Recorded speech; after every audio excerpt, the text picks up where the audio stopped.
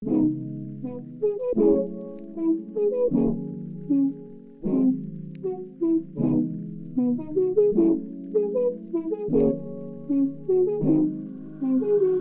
everyone, and welcome back to the Movie Dicks Podcast. I'm Gabriel Chavez. And I'm Paul Schendel.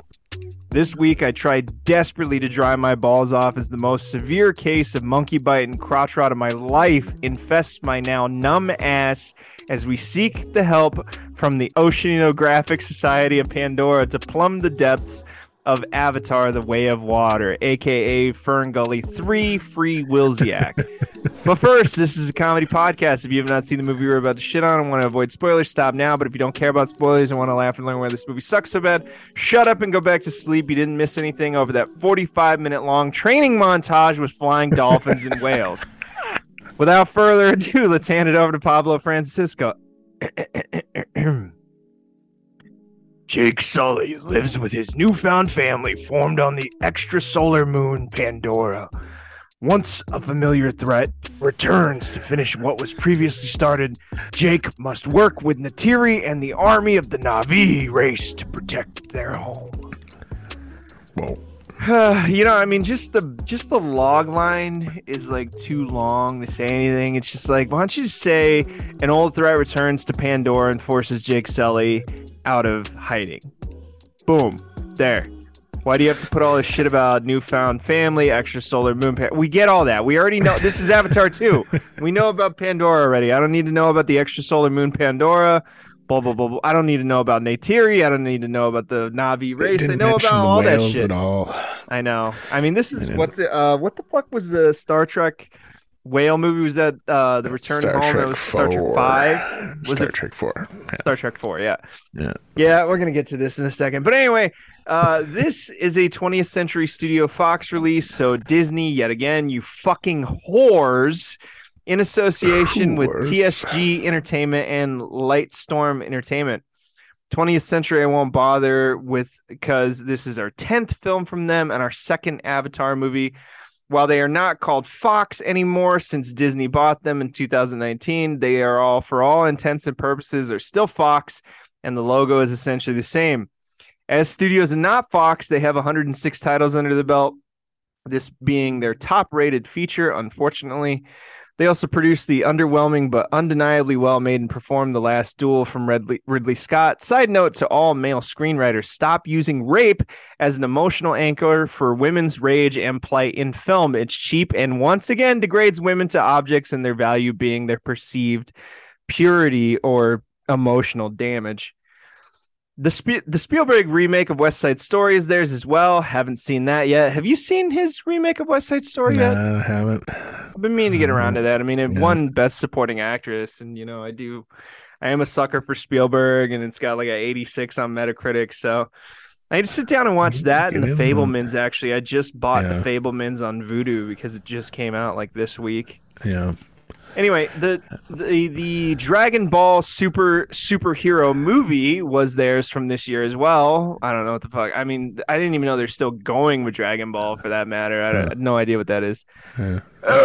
Anyway, they also did the prequel of Predator called Prey, which I actually really did like. That was theirs as well. They did Free Guy with Ryan Reynolds, which was entertaining. The excellent horror film Barbarian that I told Paul was fucking excellent, and he watched it as well. Pretty badass. Love that. They also did the funny but forgettable Ron's Gone Wrong, the funny Bob's Burgers movie, The Call of the Wild, which I was a sucker for, I'll admit it. Oscar winner The Eyes of Tammy Faye with my sixth wife, Jessica Chastain, and the utter disappointment that is David O. Russell's Amsterdam, which we should really consider because I've heard nothing but bad things about that movie, that it is his worst movie beyond I Heart Huckabee's amount of shit.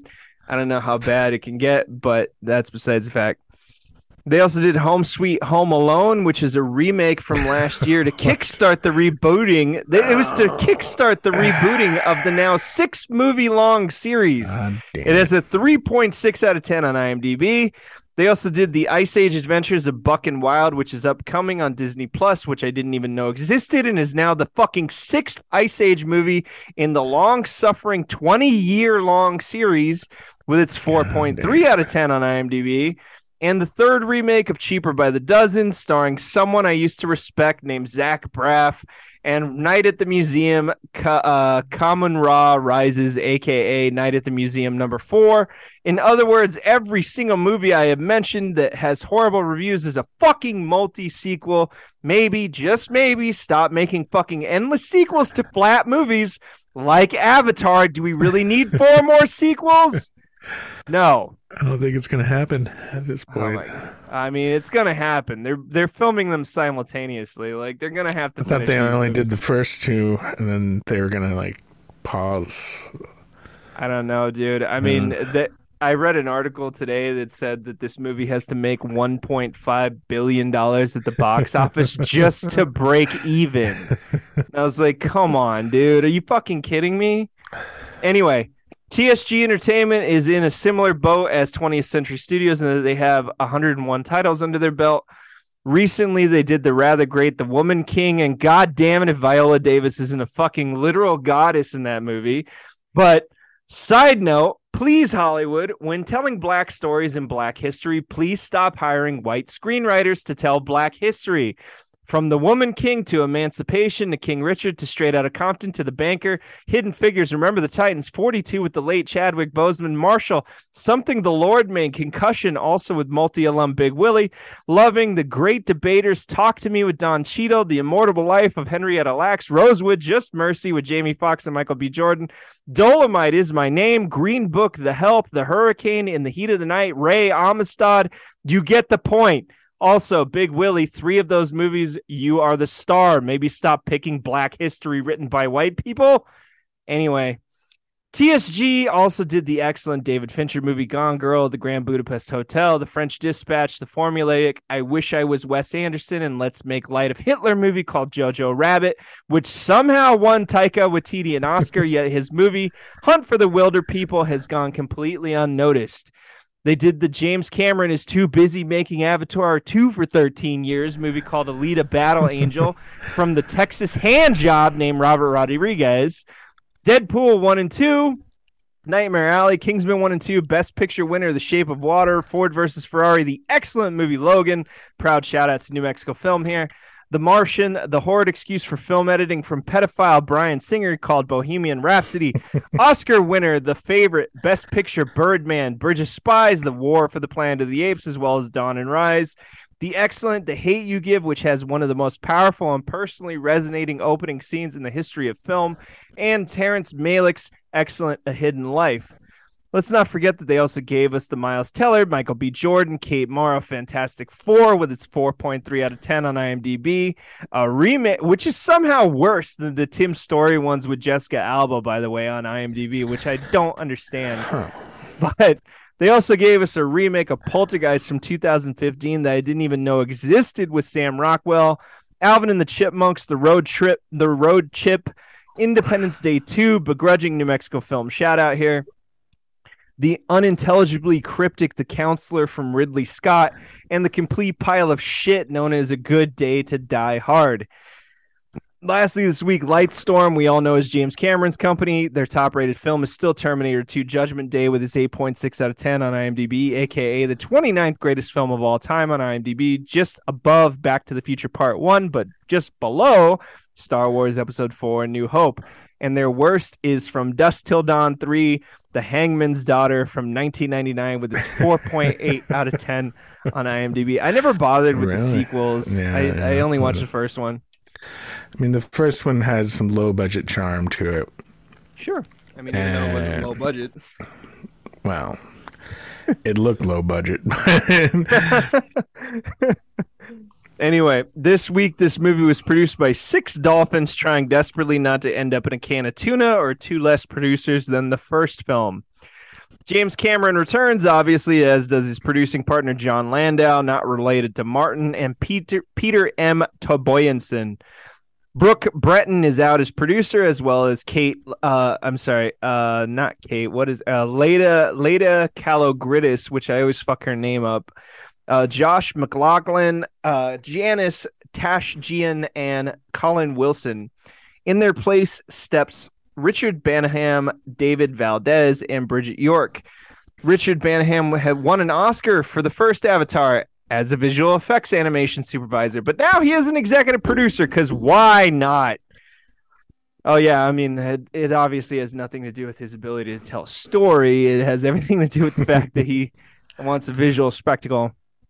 Near as I can tell, since the IMDb overhaul of its look and it's difficult to navigate, he has only one executive producing credit, and it's for this film. He's been an animation supervisor on a few great films over the years, having worked for Weta in New Zealand. He was the animation supervisor on The Lord of the Rings and The Lord of the Rings, The Two Towers, as well as Return of the King, and he was the animator on the Iron Giant. But he did work on Scooby-Doo, that's right, the Freddie Prinze Jr., Sarah Michelle Gellar movie that just so happened to be written by the now new head of story for the DC Extended Universe that they announced this week. That's right, pedophile comedy tweeter James Gunn, who fucking sucks at his job. I'm sorry, he hasn't made a good movie since fucking Slither, and I don't give a shit, dude. He's just, every movie he makes is just another money grabbing. You'll have to remind me what some of his more recent ones are. I mean, besides the Guardians of the Galaxy movies, which he did the two Guardians of the Galaxy movies, and he did the Suicide Squad, or Suicide Squad 2, which is actually reboot, which is but fuck it, it's a piece of shit. I found that entertaining. I don't care. Yeah, it's entertaining enough, but it's a bad movie. I mean, are you really going to remember that in 5 years? Do you even remember it now, other than the starfish? Starfish and the fact that they kill off all the heroes in the beginning. So that's about it. Yeah, why not? But it's a piece of shit. What was the rest of the movie about? Honestly, can you tell me what the plot was in that movie? No, that's my point. James Gunn is coming to, he's got over his self-loathing finally and learned to embrace his that guy having played issues. A pedophile in several different movies, including Prisoners, which he's excellent in. But besides the fact. All right. Anyway, this guy also, the producer that we're talking about, he also worked on Cats and Dogs, Osmosis Jones, and the original Space Jam, if that's important to you. David Valdez was nominated for Best Picture for the absolute masterpiece that is The Green Mile. But he also produced the incredible The Assassination of Jesse James by the coward Robert Ford, The Great Pale Rider with Clint Eastwood, as well as producing Clint's excellent directorial effort Bird with the Air I Breathe alum Forrest Whitaker, as well as producing the Best Picture winner Unforgiven, and Eastwood's starring vehicle for director Wolfgang Peterson in The Line of Fire. He also produced The Great Open Range with Waterworld alum Kevin Costner and the modern Western The Book of Eli, which I actually like and give a proud New Mexico film shout out to that film. But he did produce the awful New Mexico film Transcendence. Jesus Christ, did you shit your pants? Nah, it's dry. He also produced the awful New Mexico film Transcendence with the talentless asshole known as tourist alum Johnny Depp. The useless remake of Point Break, the awful Michael Bay produced I Am Number 4, the god-awful Babylon AD with the mumbling mongoloid Vin Diesel, and the only instance I know of that a grandson drank a bottle of laxative and shat all over his grandfather's grave, known as The Time Machine with Pierce, or not Pierce, what the fuck am I saying? With, what the fuck is his name? Guy Pearce, there you go. I was going to say Pierce Brosnan for a second. Lastly, for producers this week is Bridget York, who also appears to only have this one producing credit thus far.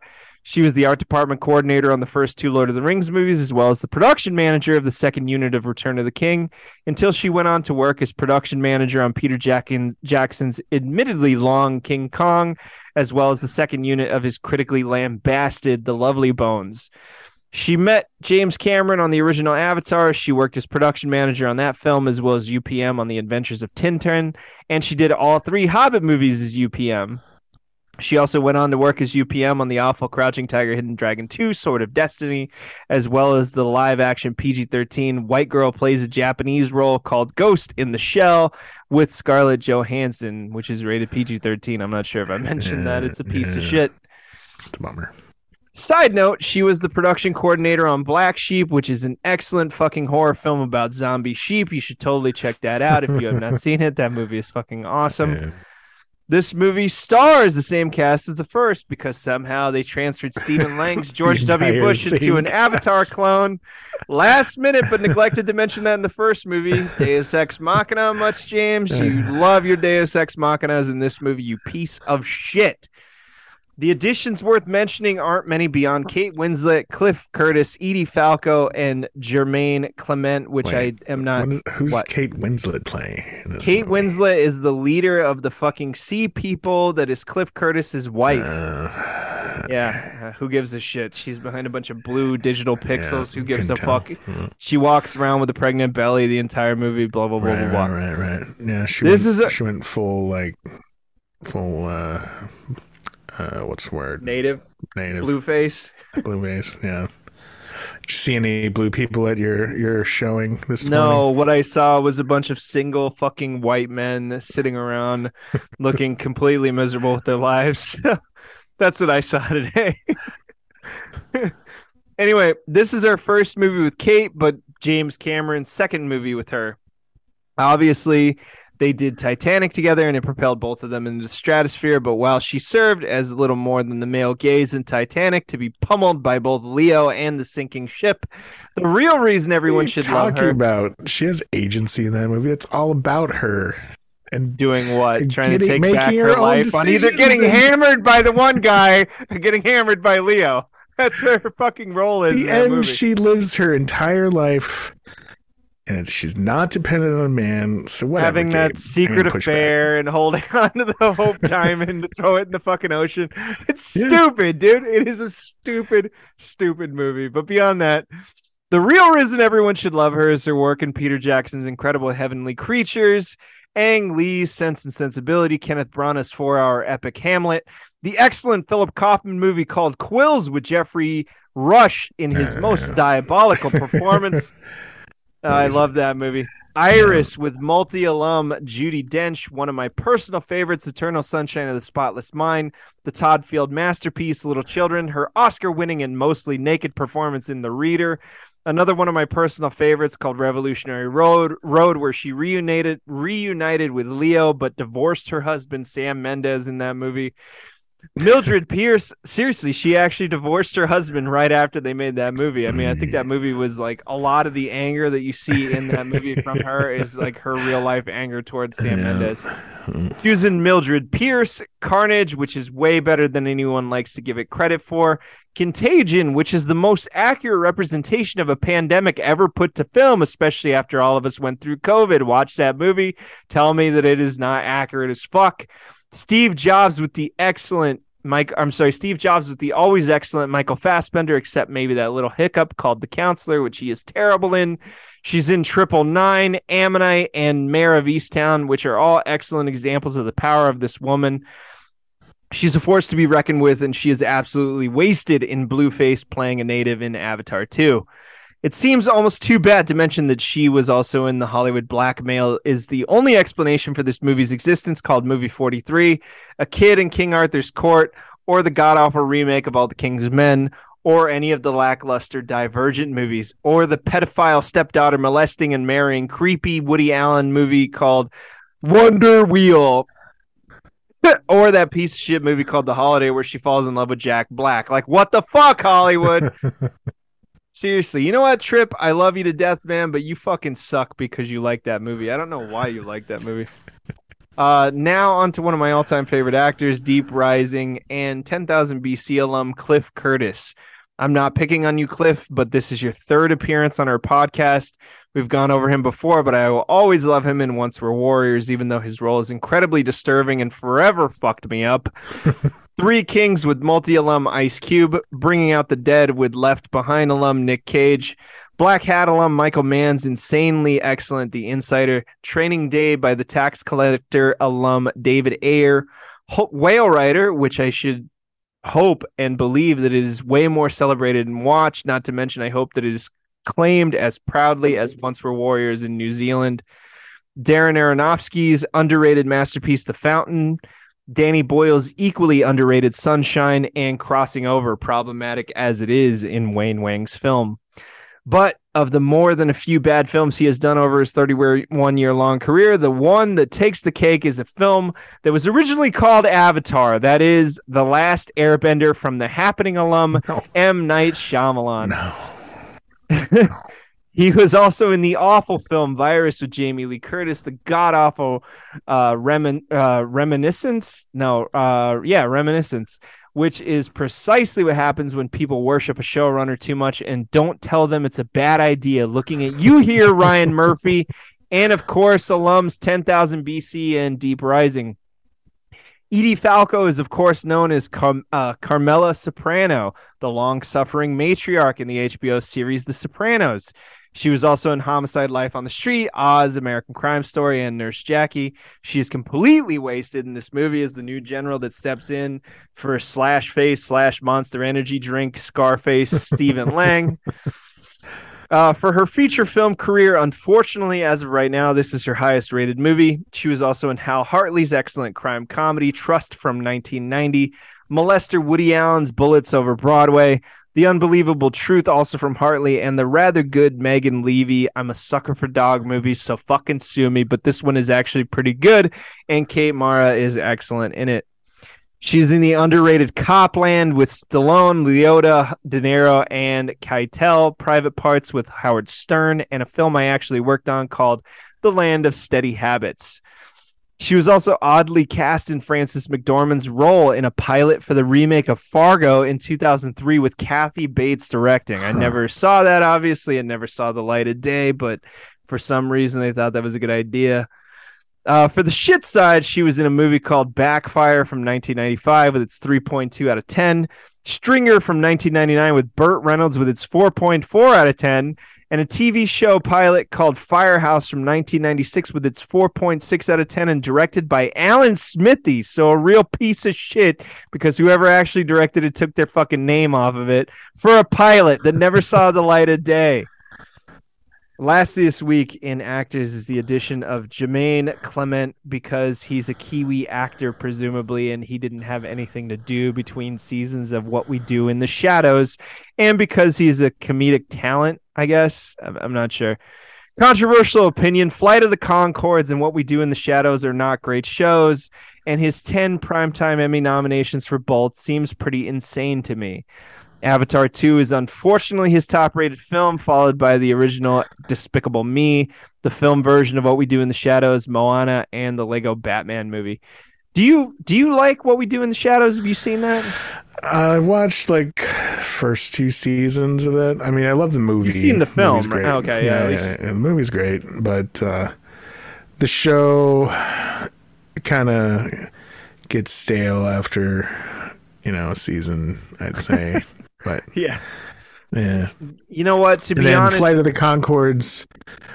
I watched their special, and I thought that was pretty excellent on HBO. That was pretty fun. I think it's one of those things. You have to get their humor to really enjoy it, and it's kind of a selective humor, right. But definitely not my brand. And Flight of the Conchords, the show, it's a lot of Emmys for what it is. I know. Which it's fun and amusing at sometimes, and then sometimes it's a little boring. Long in the tooth, yeah. Yeah. But to be honest, most of his movies I don't care about at all, and the likes of Don Verdain, Dinner for Schmucks, Gentlemen Broncos, and Eagle versus Shark just kind of make me cringe and don't help his case. He does, however, voice fart on Rick and Morty in season 2, episode 2, called Morty Night Rome, where he sings about moon men, which is pretty excellent. He's like the go-to David Bowie impersonator in every show and movie nowadays.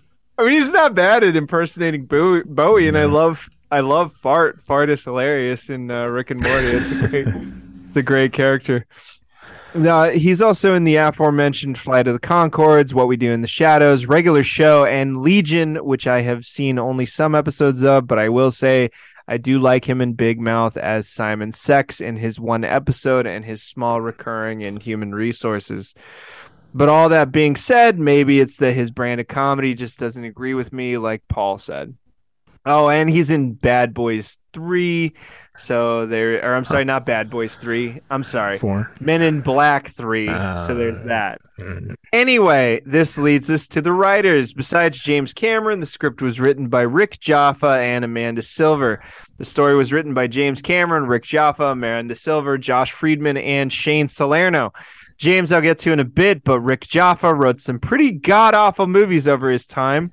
From Eye for an Eye with Sally Field, The Relic with Tom Sizemore, Jurassic World. The Relic's awesome. I don't give a fuck. Get the fuck out of here. Come The on. Relic is awesome. It's a good movie with the monster running around in the museum. You know, it's a good monster movie. Come on. Fine, it's passable if I'm drunk on a Tuesday night. How about that? All right, great. He also wrote Jurassic World, In the Heart of the Sea, directed by Willow alum Ron Howard, and the 2020 remake of Mulan, which is a fucking horrifying bid and a terrible effort from the great Kiwi director Nikki Cairo.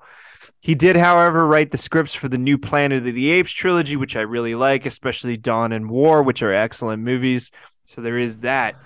Amanda Silver is his co-writer on all those projects, so I won't recap her, but she did write the rather good Curtis Hanson movie, The Hand That Rocks the Cradle. As for the story writers, Josh Friedman, I have to say I'm not a fan of. He wrote the Steven Spielberg version of War of the Worlds, the awful De Palma movie Black Dahlia, the Terminator spinoff, the Sarah Connor Chronicles, shout out New Mexico Film, the unfortunately hamstrung by the network Emerald City from master filmmaker Tarsem Singh, the god-awful Terminator Dark Fate, and the made-for-network TV version of Snowpiercer, because God forbid anyone watch an English-language speaking film directed by Bong Joon-ho, whom all of you finally got your heads out of your asses when you all obsessed over Parasite. It's not like the motherfucker hasn't been putting in the work for nearly 20 years and killing it, but the Academy and you dumb fucks only notice when he makes Parasite.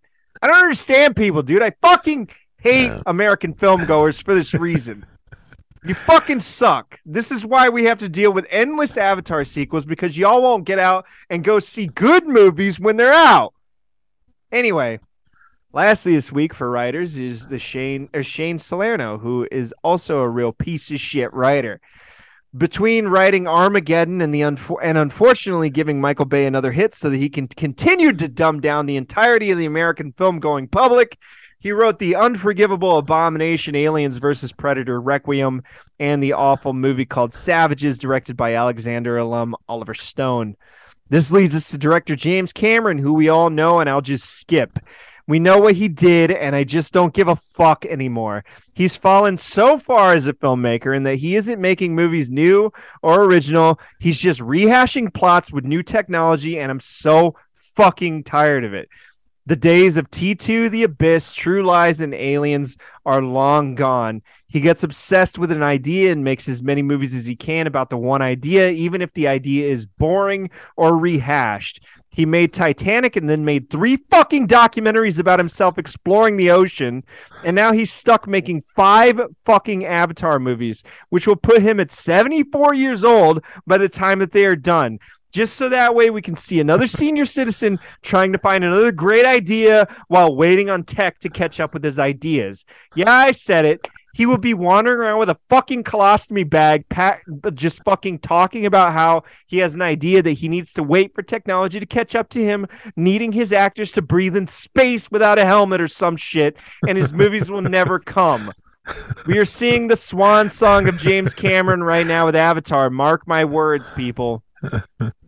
I'm dead serious, dude. As much as I talk shit, I think that this is it for James. Like, when he gets through these 5 fucking Avatar movies, he's gonna sit around for 10 years, and then when he's in his 80s, he's gonna be like, I got this idea for a movie, and it's gonna be like a fucking Sword in the Stone set in space or some bullshit. It's gonna suck.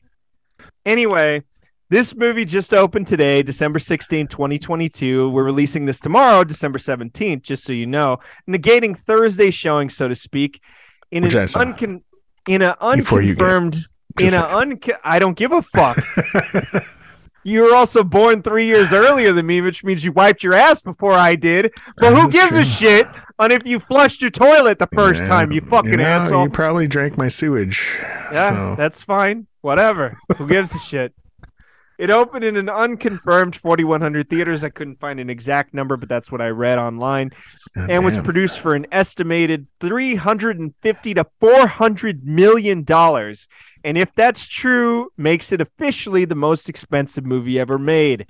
Avatar 2 Dances with Fern Gully Smurfs is projected to open with anywhere from 150 to 175 million, or almost $100 million more this weekend than the first movie opened in 2009.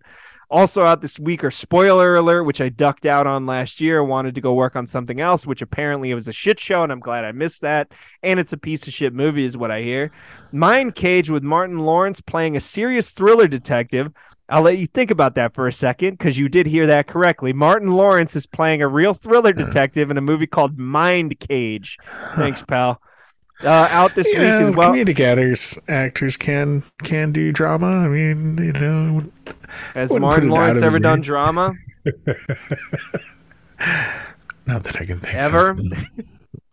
Anyway, also out this week are Bardo, False Chronicle of a Handful of Truths, a.k.a. Alejandro Gonzalez Inarritu's autobiographical movie that two good friends went to Mexico in order to work on. Also in theaters this week is Violent Night with David Harbour killing people dressed as Santa Claus, which I definitely need to check that movie out. It's actually got a pretty good rating. The Menu with Ralph Fiennes, which I cannot wait to see. Black Panther Wakanda Forever, Guillermo del Toro's Pinocchio, which is fucking excellent, and everybody should watch on Netflix right now because it's out on Netflix and it's fucking amazing. Emancipation with Big Willie, which is an incredibly poorly structured movie, which is definitely a candidate for this podcast, even though I don't want to make light of slavery by shitting on a bad movie. A movie called Bones and All, which I still need to see, which I'm super excited about because I just rented it on Vudu and I can't wait to fucking watch it. The Whale, which I would have much rather have seen than this piece of shit. I would have sat through The Whale twice to see a Darren Aronofsky movie rather than sit through this fucking piece of shit. Triangle of Sadness, Spielberg's autobiography, The Fabelmans, Oscar hopeful Tar with Cate Blanchett and directed by the incredible Todd Field, Empire of Light from Sam Mendes, After Sun, Decision to Leave from Park Chan-wook, which I cannot wait to see, and the excellent and hilarious Banshees of Inisherin, which you should totally check out and is on fucking HBO Max right now. It is one of the funniest movies of the year, and it is one of the best movies of the year. You should totally check that shit out. Have you seen that yet, Paul? Director of Brute? No. Oh, man. You got to watch that shit, man. I'm going to get to it real soon. Anyway, since this movie just opened this week, I can't give you which country doesn't give a fuck about the Smurfs 2, A Trip to the Water Park, but I can tell you that James Cameron is not a hit in Cambodia, where his lifetime gross across all of his movies is $9,794. Near as I can tell, the top grossing movie of all time in Cambodia is Friend Zone from 2019, a Thai romantic comedy that made $580,000 at the box office in Cambodia and also set the opening day box office record of $60,763. The other top movies of Cambodia, the other top five, I should say, are Fast and Furious with $50,757, Avengers Infinity War with $50,215, Avengers Age of Ultron with $46,317, and the Captain Marvel movie with $45,324. So to give you an idea, Avengers Infinity War, which is like the third highest grossing movie of all time, only made $50,000 in Cambodia, and this movie called Friend Zone, a romantic comedy, made $580,000, or 11 times what the Avengers made. With an average cost of 45,210 Cambodian rials per person for a fancy theater, or $11 American, or an average theater with the cost of 16,440 rials per person, or just $4 American in 2022. That brings total estimated Cambodian assets and asses in seats to either 890.36 people in a fancy theater, or 2,448.5 people would have been expected to show up to Avatar: The Smurftastic Voyage. Special thank you this week goes out to my old friend Hadia Khan, who lives in Cambodia, for this box office cost. I actually texted her in order to figure out how much it costs to make to go to a movie in Cambodia. I love you and I miss you. Anyway, With a population of 17,285,621 people, or 285,621 people in 2022, that means that anywhere between 5.149 100,000ths to 1.4165 10,000ths of Cambodia's total population would make it out to see digital indigenous mermaids recreating Can You Feel the Love Tonight from The Lion King. Avatar: The Way of Water currently has an 8.2 out of 10 on IMDb with 22,505 votes. A 69 on Metacritic, or 14 points lower than the first one. And a certified fresh... Not your 71 anymore, is it? It was 71 when it premiered, and that's what I fucking told you it would be. 71 is where it would land. On the money, cunty. On the money. Landed there, bitch. So fuck you. All right, fine. There's only 52 reviews, and usually there's 54 in order to finish out, so maybe the other two will bring it back up to 71. Anyway, it also has a certified fresh rating of 80% on RottenTomatoes.com with a 94% audience score. This movie ranks highest amongst females aged less than 18 with a 9.3 out of 10 on IMDb. And lowest amongst males under age 18 with a 7.1 out of 10 on IMDb. I totally would not have called that. I thought it would have been the opposite. This week, I would rather begin to drown as a fucking jellyfish wraps its stinging tentacles around my balls than consider the thought process of 8,507 people or 37. You might want to take that back. I don't know. I got stung twice by jellyfish in the Dominican Republic. I didn't get anyone wrapping around my balls. But that's 37.8% of the voters who have gone to rate this movie, who rated this as a perfect fucking 10 best sci-fi aquatic themed movie ever made on IMDb. My vote this week stands with the 1.1% of voters, or 242 others, who rated this as a 4 out of 10 on IMDb. And the only reason it is that high is because it is completely and competently put together escapist entertainment in a world so completely created, it may as well have been completely animated on a computer rather than have a single fucking actor in the movie. The whole goddamn thing is just computer animated. My favorite reviews this week begin with Kurt Lauder from Creators Syndicate. Kurt blends the jello with, quote, "Is this one of the things we want to get from movies right now? Pictures that take long famous Oscar-winning actors and bury them so deeply in digital gelatin that a passing fantasy fish and phosphorescent flora outshine them at every turn." End quote. Original score 1 out of 5 stars. Bob Bloom from Journal and Courier runs the gamut with, quote, "Cameron and his cronies just expect us to marvel at his technological acumen and forget that filmmakers are supposed to entertain audiences, not expend energy to impress them with their movie-making expertise." End quote. Original score 1.5 out of 5 stars. Mick LaSalle of the San Francisco Chronicle views the Mobius strip with, quote, "On more than one occasion, we're told that The Way of Water has no beginning and no end. No kidding." Original score 1 out of 4 stars.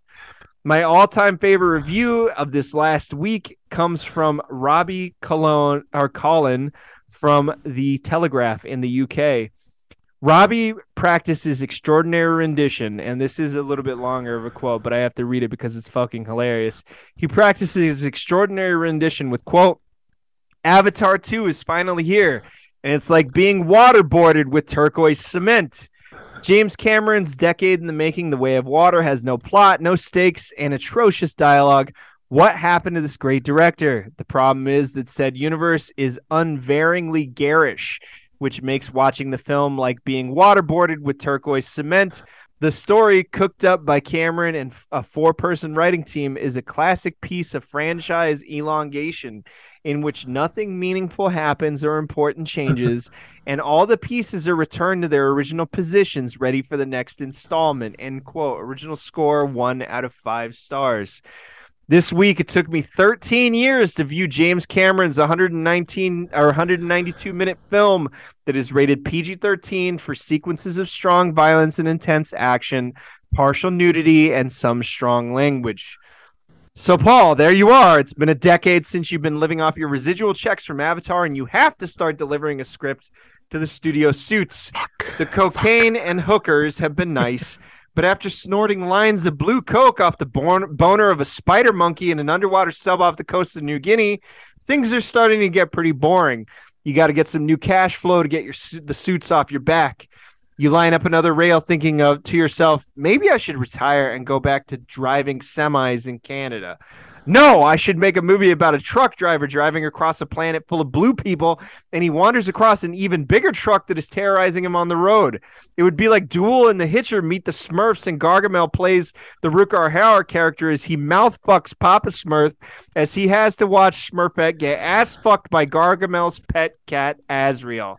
Excellent. Another bump fires down your nostrils as your septum collapses even further into your head.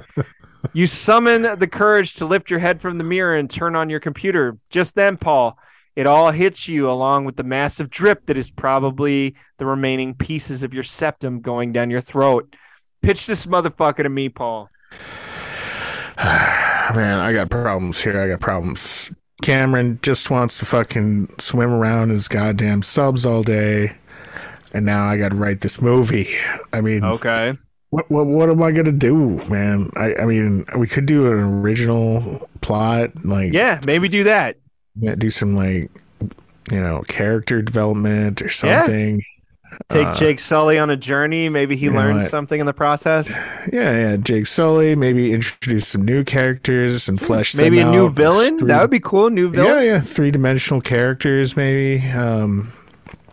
Sure. Yeah, but Cameron really, really loves his submarines, and we're gonna have to put them in water, film it, and then CG over all of that because he just loves putting actors in water. I don't know what the fuck he's doing.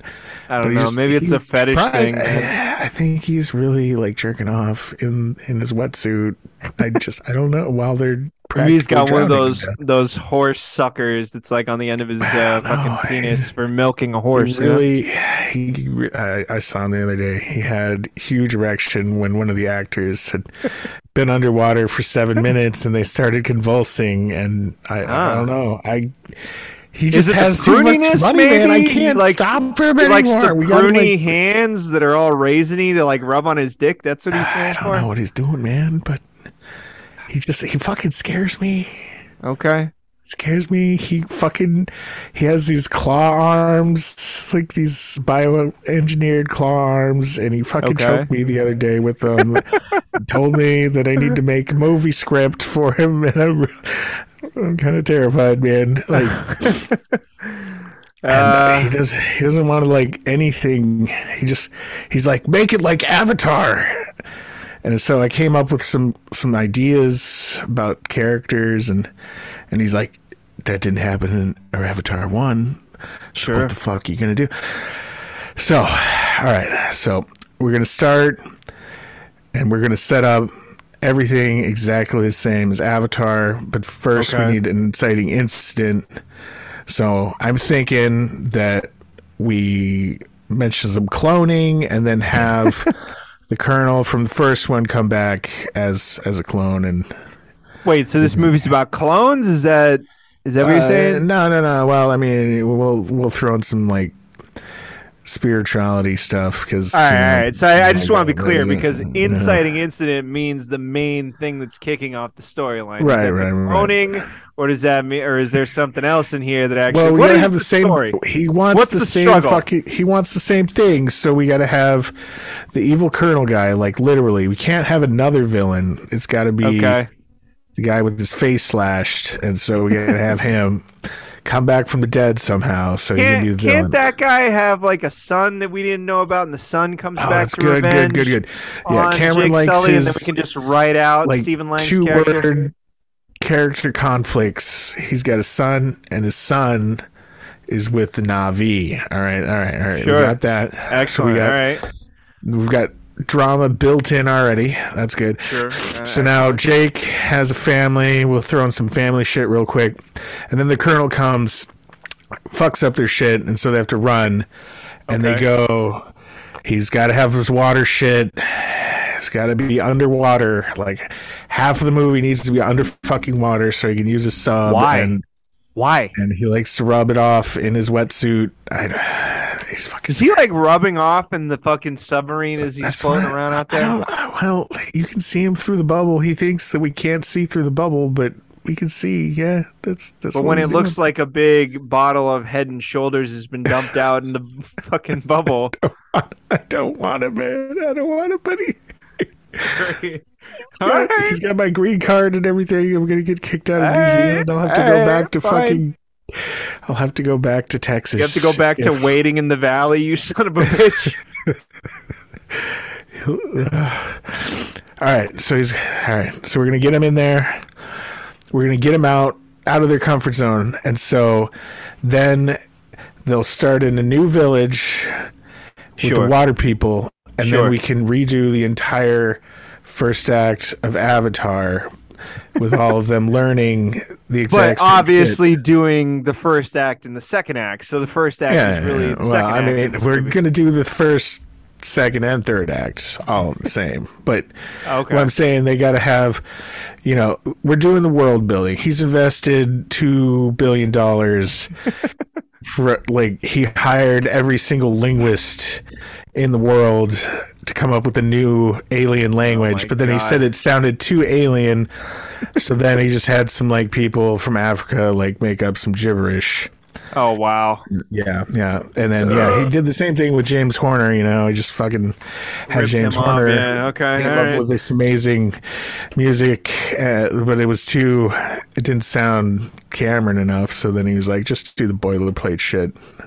And just then copy the theme and then fucking James Horner died in that plane crash. Right. All right. It was excellent. It wasn't an accident. I know. I figured as much. James was so upset at the score. All right, so get fucking help me, man. No, get out of my office. You know what? Fuck it. I got it. I'm just gonna use this AI. Please. Oh, excellent. Yes. Give me Avatar 2 script exactly like Avatar 1, but with more water. Excellent. All right, whatever that was spits easy. Out, we'll make that. Pages. Oh my god! All right, we're done.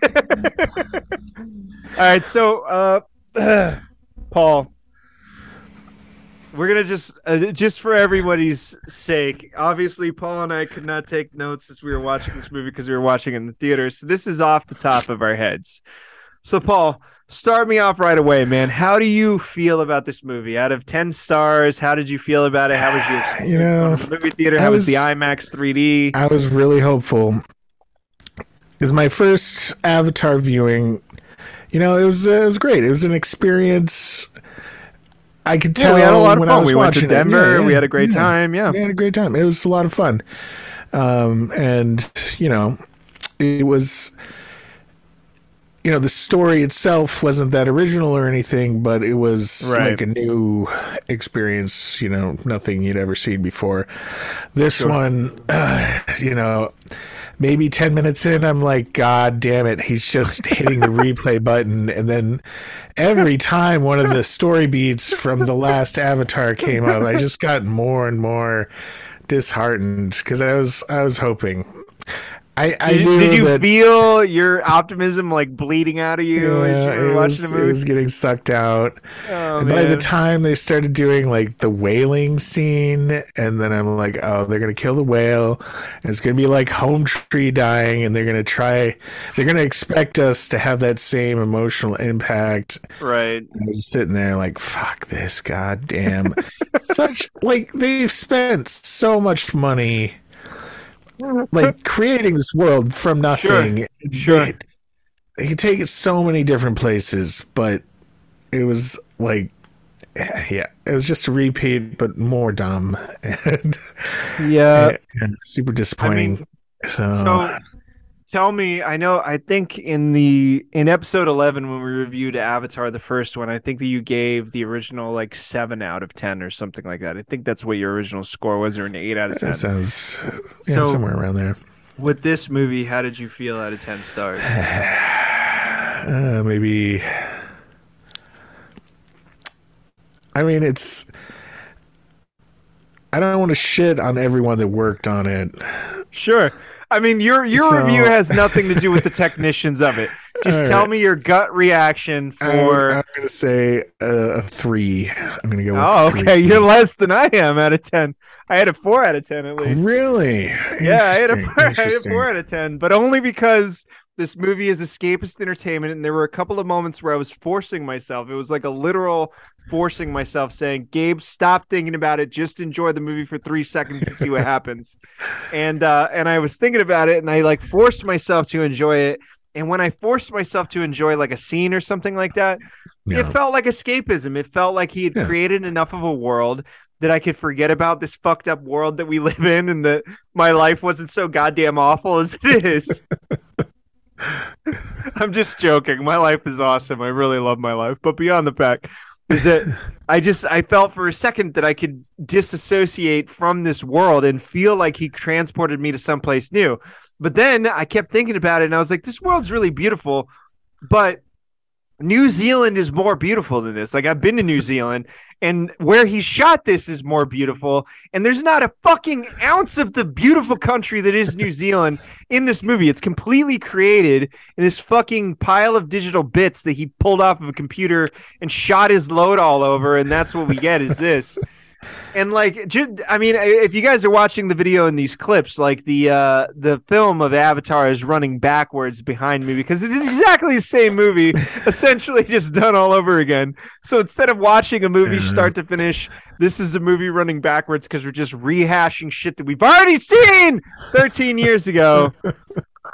But okay, so Paul, let's start right off the bat. The number one thing that pissed me off immediately from the start was like 2 minutes into the movie.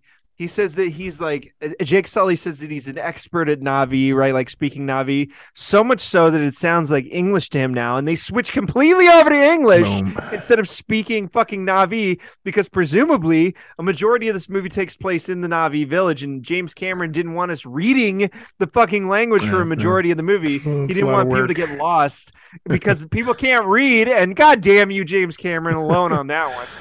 But that pissed me off because that was like that Babelfish type shit that was in Valkyrie with Tom Cruise. That it's like almost like the Babelfish from fucking Hitchhiker's Guide got inserted in your ear, and now all of a sudden you can understand it. I was like, this is lazy, and that was the first thing that I thought, dude. Is 2 minutes into the movie, I was like, this is the laziest piece of shit device I've seen from James Cameron.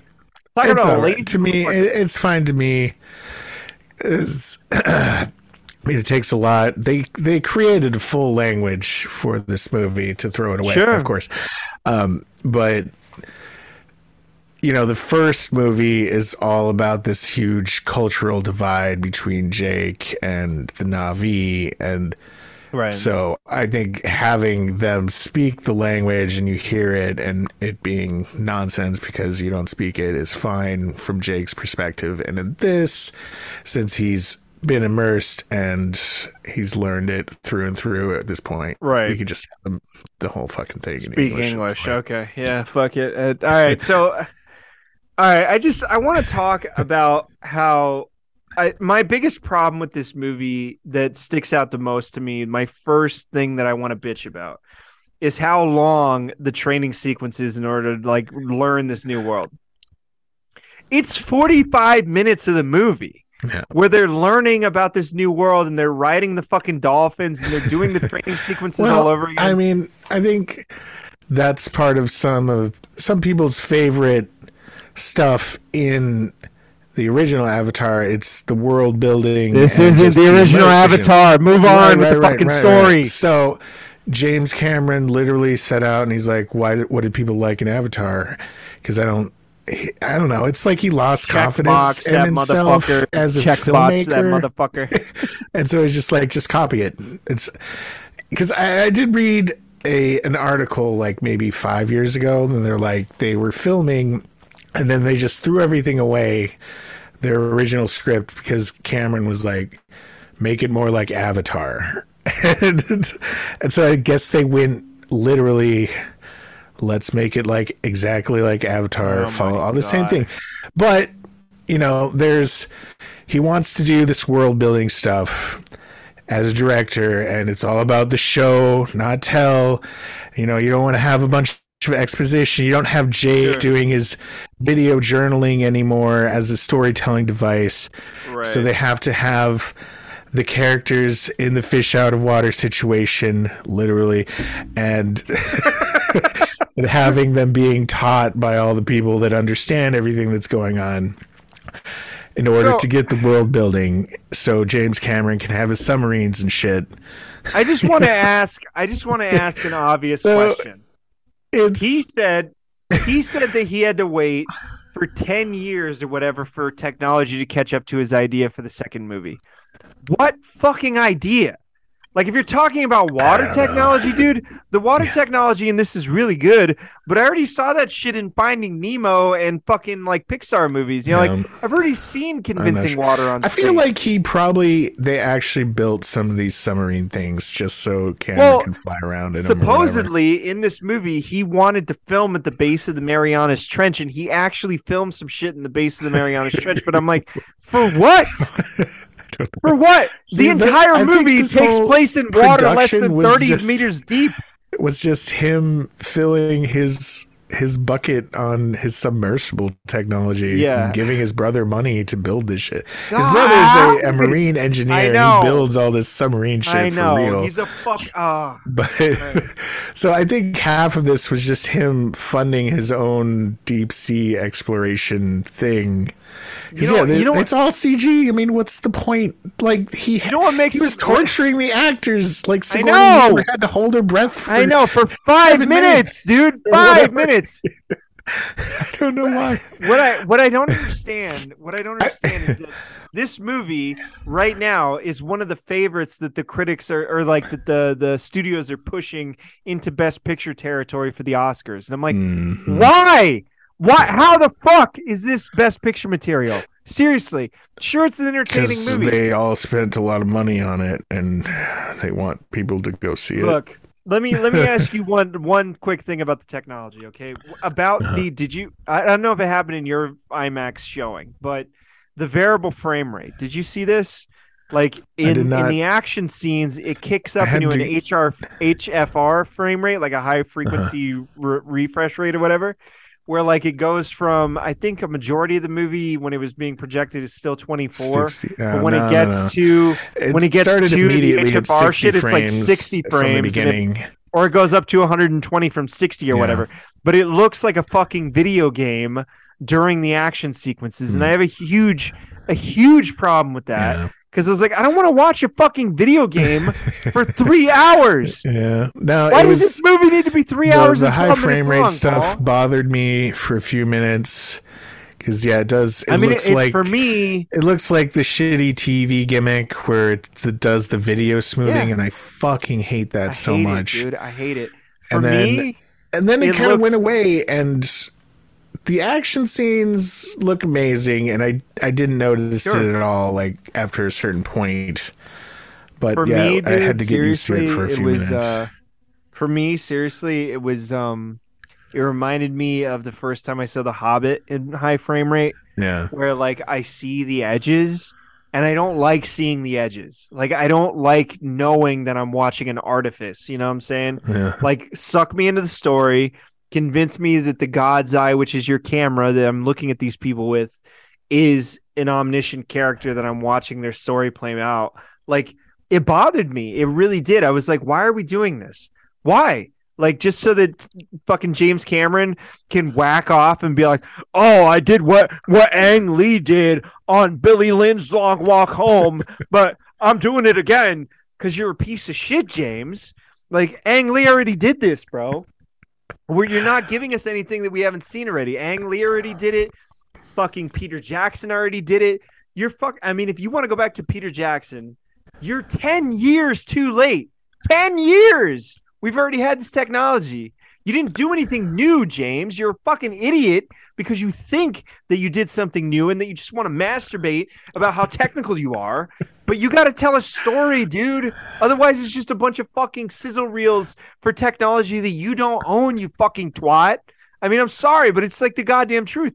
I read a review this week that I really agreed with, is that films aren't supposed to be all these like showcases for technology that they can cherry pick in order to make the next movie. Oh, let's grab the high frame rate technology from Hobbit. Let's take the water effects from Finding Nemo. We'll stick those together. Maybe we'll grab some visual effects artists from Weta, like Lord of the Rings. We'll put that in there. And then maybe we'll throw some production design from Dances with Wolves in there. And like, you're not making a movie like a fucking soup, man. Like, cut it out. Start with a protein, which is the story, and work your way back. You know what I'm saying? Like, what's your story, James?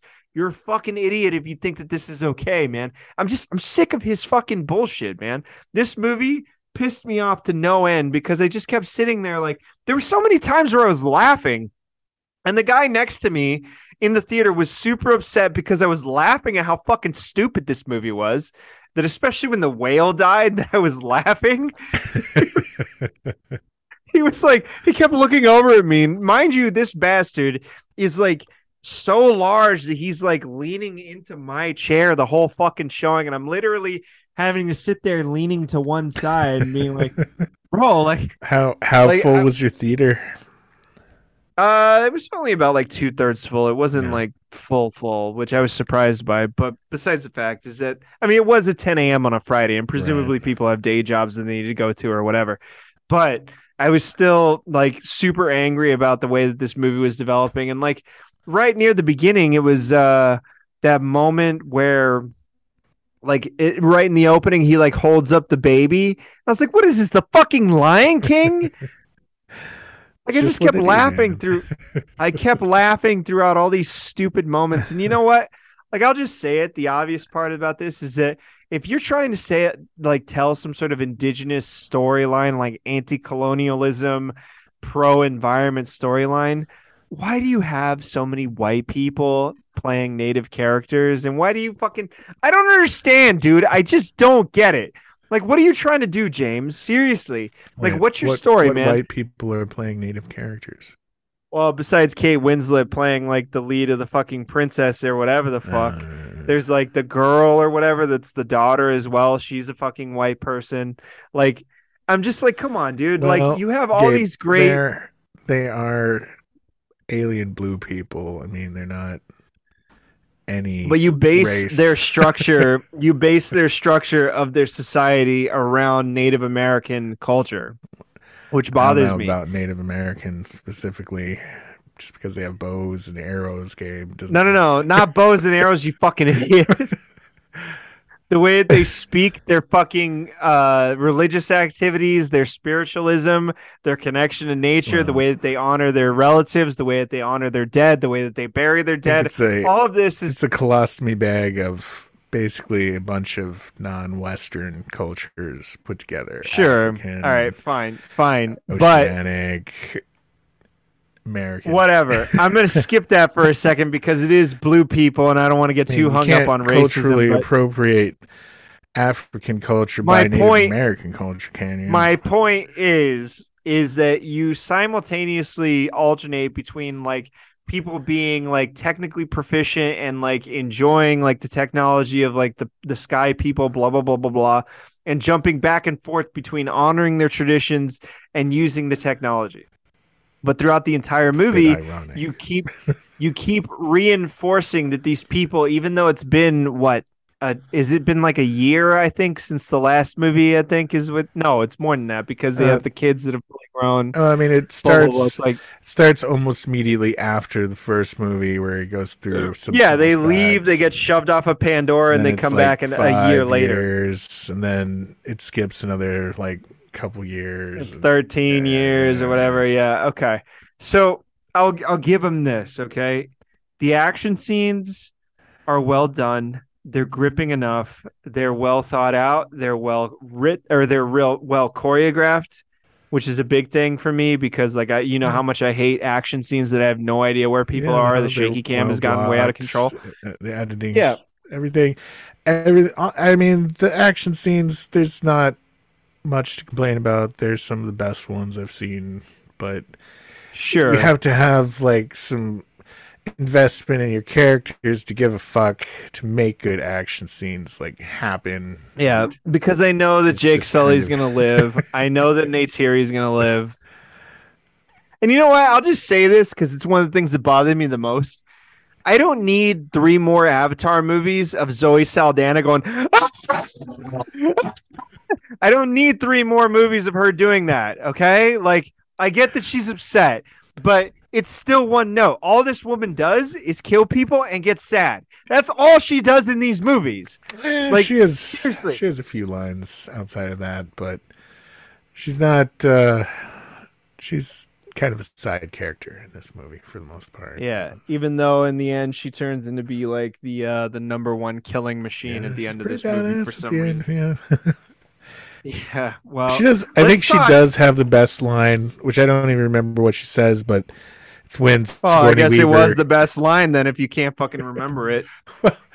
It was more of the delivery and the timing, but which is what Sigourney Weaver, the kid character, has her like seizure, and they call in what's his name, Fred, the human, which they never come back to, by the way. Right. But they call him in, and he's got all his sciencey shit, and she just looks like, you've done nothing. Norm, and, chases him off immediately, and then they do their like, spiritual, AWA's gonna heal her. Fetishization of indigenous people thing. Yeah, sure. Thanks for that, James. They have their own religion, it's not a fetish. No, it's making non-whites or non-colonials being this like fetish that it's so magical what they can do.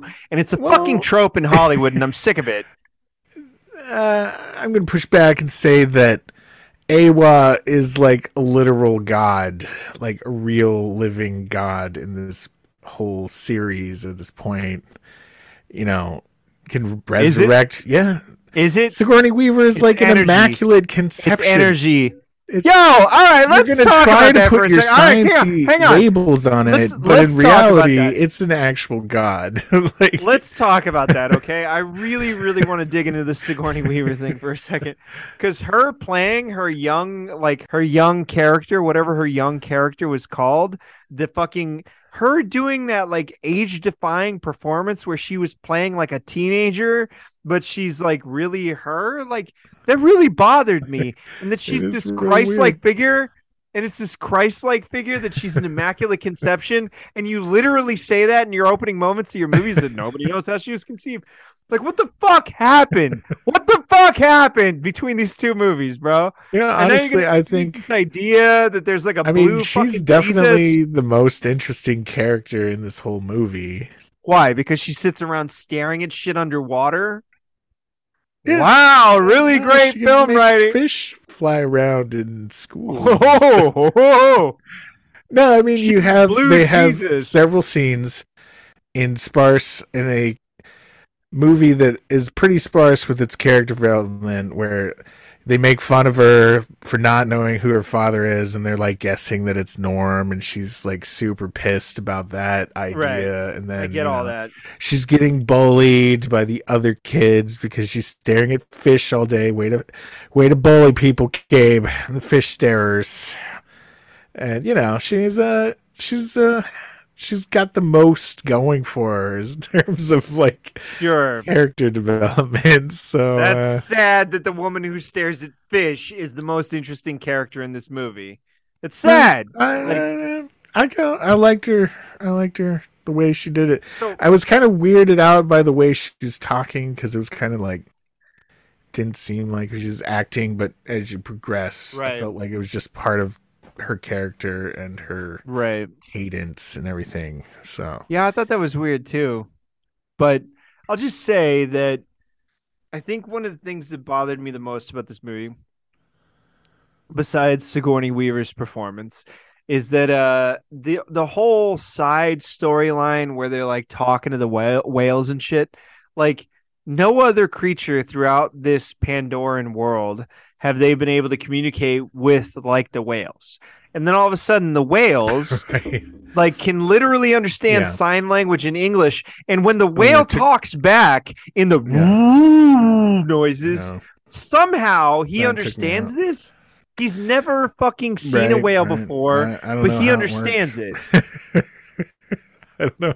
That took I don't me out, understand. and then I was And just then like, the all fucking right, subtitles is the whales are go. speaking. I'm like, all right, it's just, you know what? Fuck this. These are actually talking whales. I didn't, but I think they kind of, it's a bit, it takes you out a bit, but then you see that their whole culture is like based on talking to these whales and actually talking, and you're like, oh, I guess the whales are really smart and they can talk and shit. Okay. Let's Fine. circle back to a second on the main purpose of this movie. All right, so the main purpose of this movie, other than what's his name coming for Jake Sully, right? Like other than fucking Stephen Lang going after Jake Sully, that's like the main A storyline. The B storyline is about how this corporation is hunting the whales in order to get their fucking like brain juice liquid or whatever.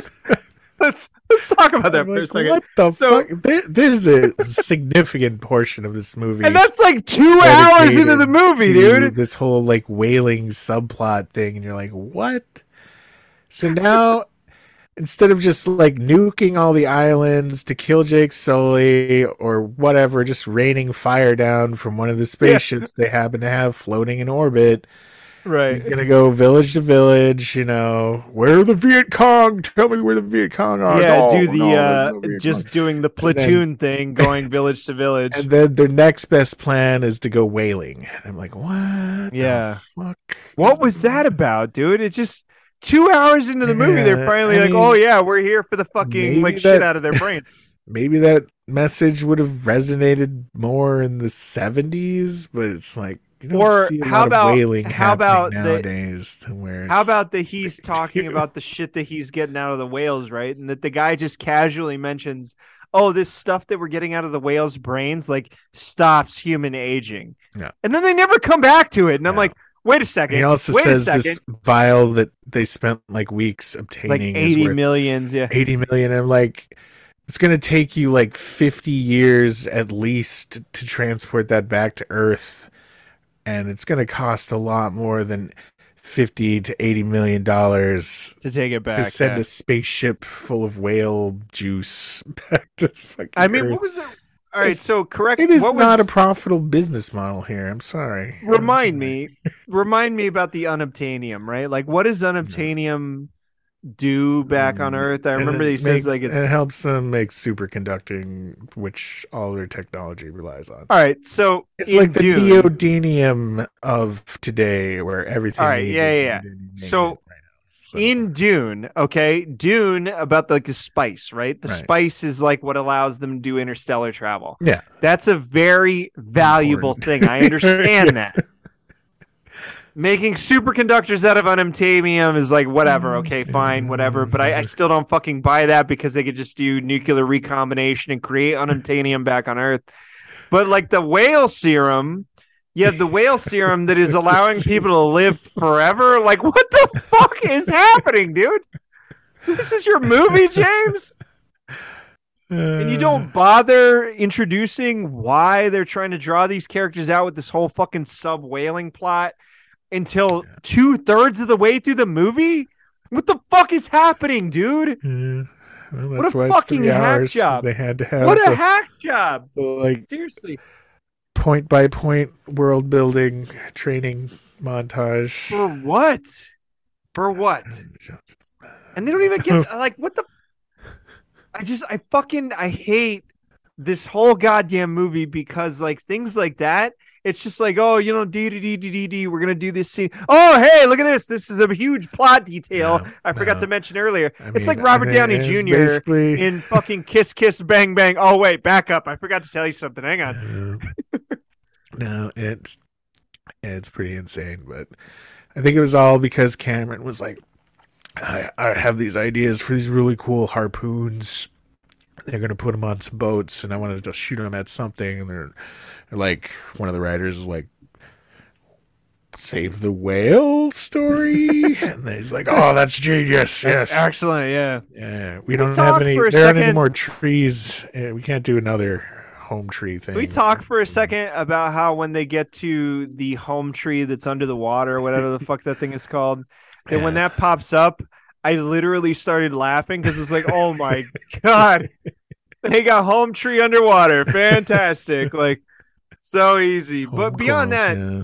how this entire movie kind of veers into Free Willy for like 5 minutes, where it's like, oh, all of a sudden we're just gonna have this like side storyline about him befriending the whale and the child befriending the whale and whale like coming to save him. Honestly, I think that it is derivative. It's Free Willy. But, it was probably the best part of this whole movie, honestly, that whole subplot. I mean, the scene where I think my favorite scene is where the kid goes out in the open water and he starts getting chased by that shark thing. I think that was the most exciting. Oh, you mean the exact same scene as Jake being attacked by the six-legged panther in the first movie? Exactly the same scene? It's literally exactly the same scene. He doesn't have a waterfall to jump off of, though. He fires the harpoon weapon. It gets taken away from him. And then it's going through and like barreling into him and almost getting to him, only for a Deus Ex Machina to get involved, which is a literal fucking whale to come out of nowhere and slam into the shark. What is happening, dude? This whole sequence. It's exactly. It was very well done. I gotta praise one element that never fails in this movie, and that is the sound design. Sure. And like, you didn't especially hear the Star Wars sounds that you're complaining about. The sound design is amazing. And sure. You can really like when they're doing the underwater and the fish are like flapping their fins, you can really feel like the mass and the weight of the water they're displacing. Sure. And all that. So the sound, the sound besides design the fact is that the whole probably the best I've ever fucking heard, like it's great. Besides that, the whole depth charge sequence is like ripped directly out of DOS Boat because why not? Not quite. There's not as much suspense, and their eardrums. Sure, and they give up on it almost entirely. Their eardrums would have been punctured immediately, yeah. And it's. I mean, maybe their eardrums are reinforced with naturally occurring carbon fiber in the first. Yeah. I guess you're right. About the carbon fiber. Yeah. Yeah, I mean, there's just he tries to bite off so much with this movie that I mean, to borrow a line from Family Guy, which I love, is that when Peter finally says like, "Oh, I finally got around to watching The Godfather. I never watched The Godfather before," and Lois and everybody else is like, "Oh yeah, what'd you think?" They're so excited, and he's like, "Didn't like it. Not a fan." It insists upon itself. That's what this movie is it insists upon itself. It insists that it's this fucking like brilliant movie, that it wants all this weight and this gravitas, that it thinks that it's developing because of its supposed cultural impact, when really all it is just an easy protein for everybody to swallow because we're all sucking that dick that can be like easily swallowed. That's what this movie is. It's like, oh, okay, that's a small load that I can take in the back of my throat, no problem. Basically the roller coaster ride that you can go on once and it's exciting, and then maybe less exciting each time thereafter until okay, so the amount of times that you've rewatched the first one, go back into the hole that you came out of. The amount of times that you've rewatched the first one, do you think that you'll rewatch this one as many times? Doubtful. I'm doubtful about that. I think I went and saw the original like 3 times in theaters. Yeah. I don't think I'm gonna. I don't know. It depends on how bored I am. No, I don't think I'm going to go back to watching in theaters for some reason. But you'll probably surf through Netflix when it finally gets to Netflix and be like, oh, I haven't seen that movie in 5 years. And you'll click on it and you'll watch like half of it, and then you'll give up and you'll be like, yeah, fuck it. Yeah, it was a big disappointment. Let me ask you a weird question throughout this whole movie. Yeah, let me ask you a weird question about just logistics for a second. So the whales, right? We see all these whales, right? And some of the whales have a shitload of tattoos all over them. Mm-hmm. How? The water Who did it? When did they do it? Why did they do it? The whales come into the like harbor area for their. And the whales wanted this to happen. Like I'm confused. Whales are like, yeah, give me a sweet ass tat. Give me a tribal right here. I need a tribal. Yeah. They're like, Never mind that James Cameron just went down to New Zealand. And he's like, oh, hey, the Kiwi people have this really cool tattoo culture. I want to slap that on my entire fucking movie somehow. And so he just ham-fists this thing in here. And I'm like, why, dude? Well, like, I mean, how did the whales Kiwis get aren't tattooed? the only people with tattoos. No. I know it's this Polynesian, and Micronesian tattoo culture, which is all around the fire or the rim of fire. I think that's what they call it, right? The ring of fire, the rim of fire. Sure. The entire Malaysian coast, right? Like all that Micronesia, Polynesia coast, every single one of those people, including Filipinos and Guamanians, which is where I get my affinity for it comes from. They all have that, but like for him to just take that and be like, oh, let's throw it on whales. Why? That's cool. Why is it on the whales? Why? Well, like it's showing you that there's more than, oh yeah, let's go out and talk to them. They're like, you got to imagine them hanging out like all day when the whales are in the harbor just hanging out, and they're like, you know what, I saw your tat that you got while I was gone.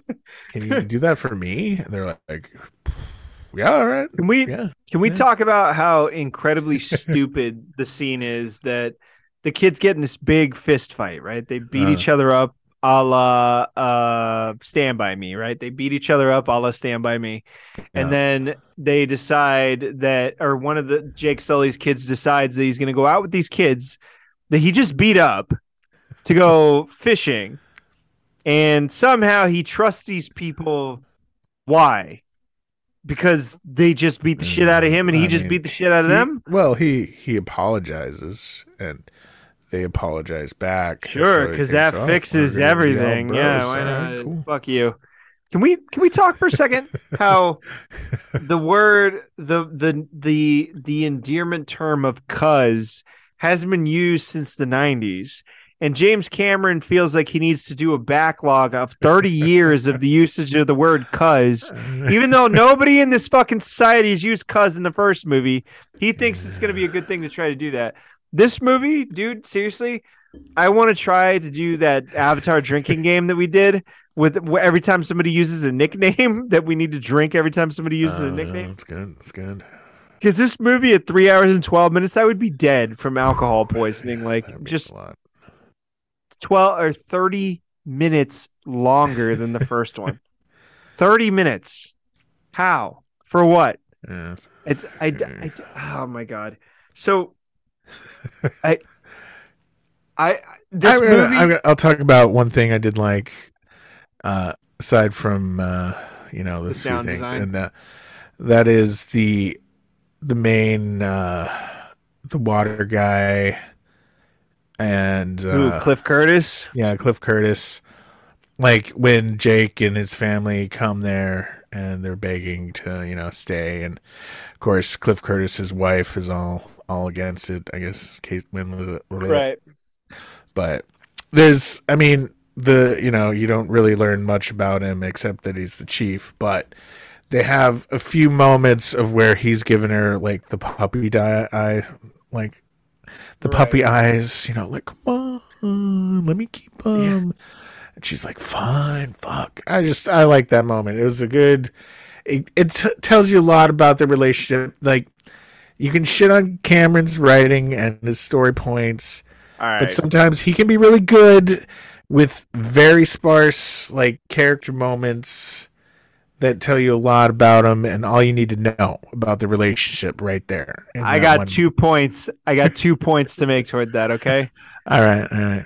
Number one, let's talk about how all this death of indigenous people and all this death of all these people and all these animals and the destruction of the world over these two movies and the $600 or $700 million that James Cameron has spent getting there over these two movies has been because of one man refusing to believe that he is the source of the problem and giving himself over and allowing thousands of people to die and generations of people to be fucking suffered because his one fucking white person ass is too proud in order to believe that he is a problem and he needs to stop being in that fucking civilization. Let's talk about that. Number one. Number one, if he took himself out of the equation completely, everybody would be safe, period. Period. Nobody would give a shit about Jake Sully's kids as long as Jake Sully was dead. That's all the main antagonist wants is Jake Sully to be dead. Right. But they're willing to give up hundreds of their own people and burn God knows how much shit just to protect this one white man. That's number one. Number two, let's talk about white anymore, Gabe. Let's talk about white exceptionalism, okay?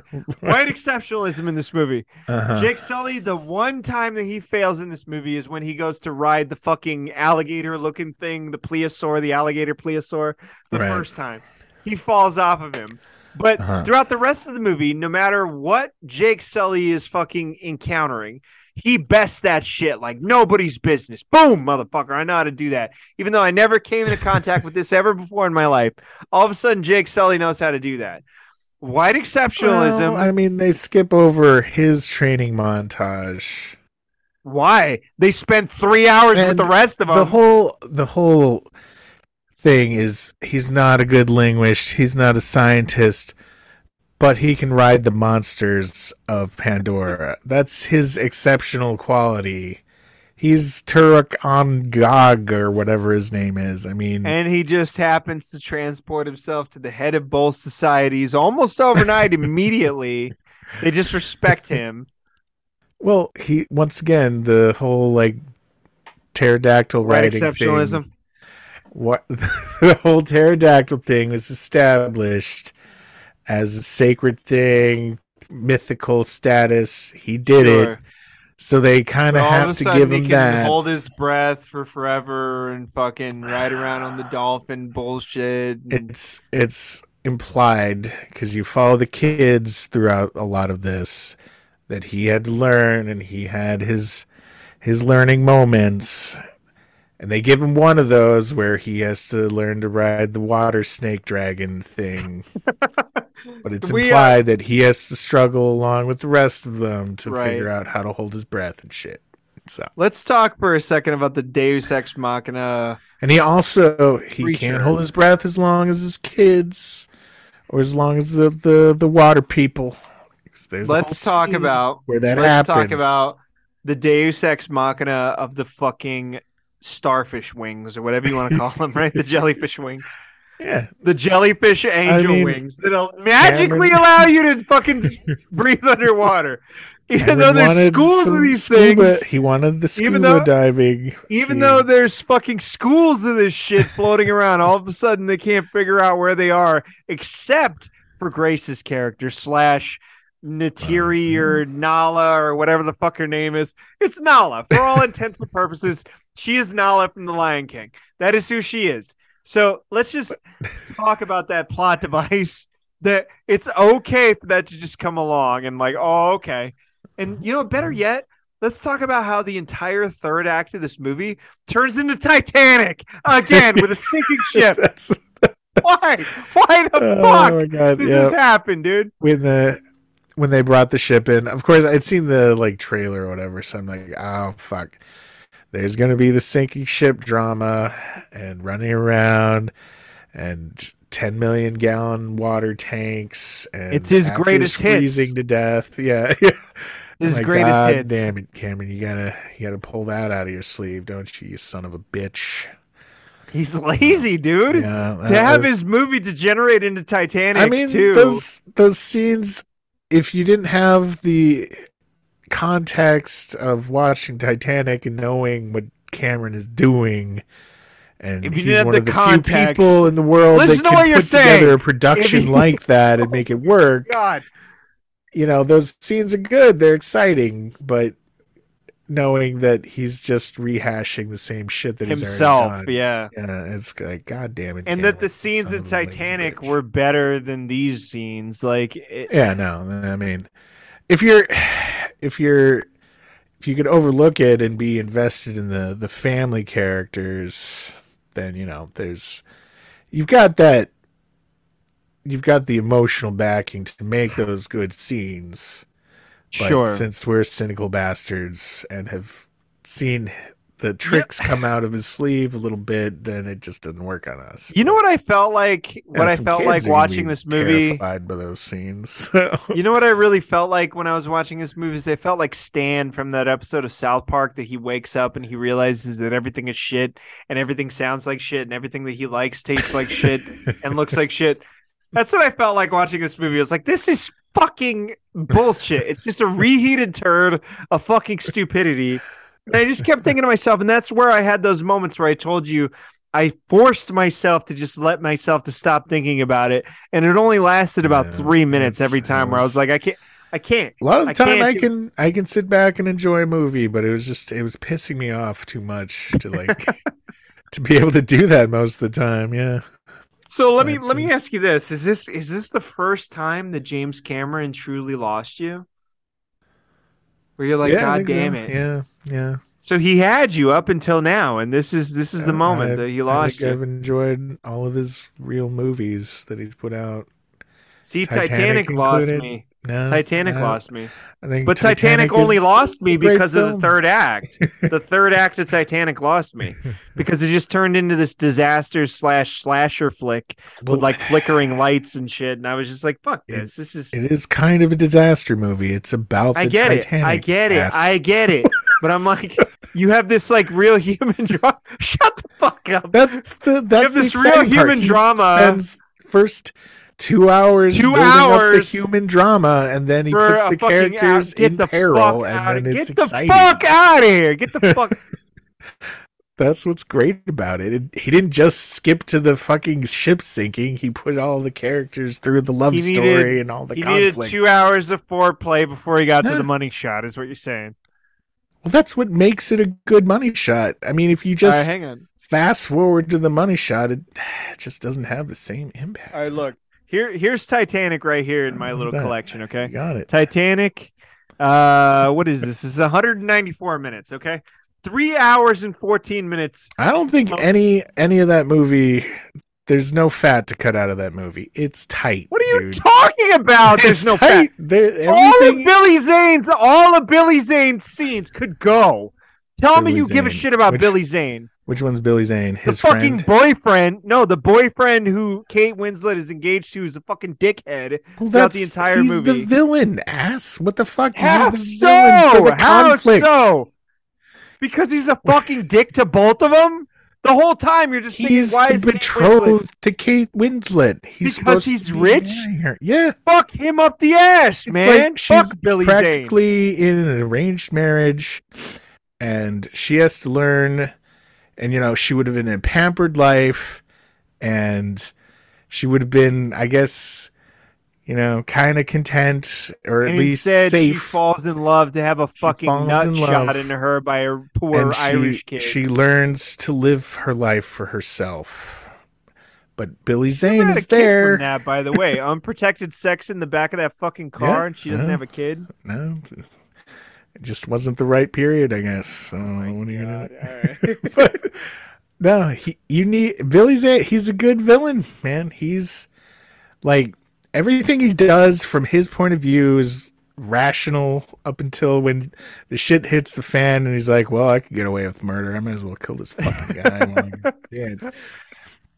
You know, he's got an ego. You know, he can't let some street rat beat him, so he's gonna kill him. All right, so there's no fat in that movie, and there's no fat in Avatar either. Watch it. Get the fuck out of here! Are you kidding me? No, it's fucking tight. Dude, God damn you! That's all about Jake. All right, making him into the hero of the movie. Let's talk about and letting you learn about the Na'vi. Let's talk all about there for a reason. Every fucking setup in that movie has a payoff. Every payoff has a setup. It's all there for a reason. There's not a single fucking frame that's wasted in that movie. I'm just gonna say. Talk first. I'm gonna stop you for a second because I want to talk about. Newt 2.0, all right? Uh-huh. The fucking kid Spider in Oh this yeah. movie. Let's talk about Wait. Spider. Oh yeah. Number Okay. one, Spider, yeah. he is a horrible actor. Oh Number God, one. I didn't make that connection connection that he is Newt. He's Newt. He's a again. little feral kid. Shit, man. Yep. Yeah, you're right. And let's recycle bin. Pull that shit out of the recycle bin. Yeah. Oh God. Let's talk about how not only is it 26 years later that he tries to, or no, 36 years later that he tries to whip that shit out, but also let's talk about how he is a horrible ripoff of the feral kid in The Road Warrior. All right. So the fact that he tries to whip this shit out and just pretend like nobody's going to notice when this kid is so goddamn terrible. At this point, the feral kid is an archetype. I mean, it's in a lot of stories. So you're just going to have to deal with that, Gabe. Like what? What else is he in? Well, he's in Aliens and Road Warrior. Road Warrior. Now, there's a couple other movies. I can't name them right now, but we'll look it up. Wow, it's such an archetype that it's in 2 movies and some other movie you can't fucking name. Such an archetype. The kid who plays Newt 2.0 is so fucking bad that every time that he looks at somebody and goes, I was like, oh my God. Like, that was the best take that James Cameron got, was these moments. Like, what the fuck, man? He's so bad. I hated him so much. Jungle Book. Fuck you. What? Because he's Tarzan. Mowgli? Oh my God. Get the fuck out of Princess here. Mononoke. What'd you Google? Feral Child? That's what you Googled? Feral childhood movies. I'm just pulling shit up. You got Wolverine. Well, no. Well, wait. Is Logan? Is there a feral child in Logan? I don't remember. Yeah. The kid in Logan. Yeah. Robin Hood. Robin Hood. There's a feral kid in that. Yeah. Sure. So it's a thing. Okay. So that fucking researcher in this movie that looks at the kid and he's like, oh, he's gone completely feral when he's in that captivity and he's like being observed in the observation room. Like, no, he hasn't. He can speak English. He can move around. He can speak Na'vi. He can speak 2 languages and move around and not just do a bunch of guttural grunts. That's not being completely feral. I don't understand. Like, this guy's supposed to be a researcher that doesn't even understand the fucking definition of feral. Well, to make the humans, cannon fodder, essentially, they have to think of the Na'vi as not worth human.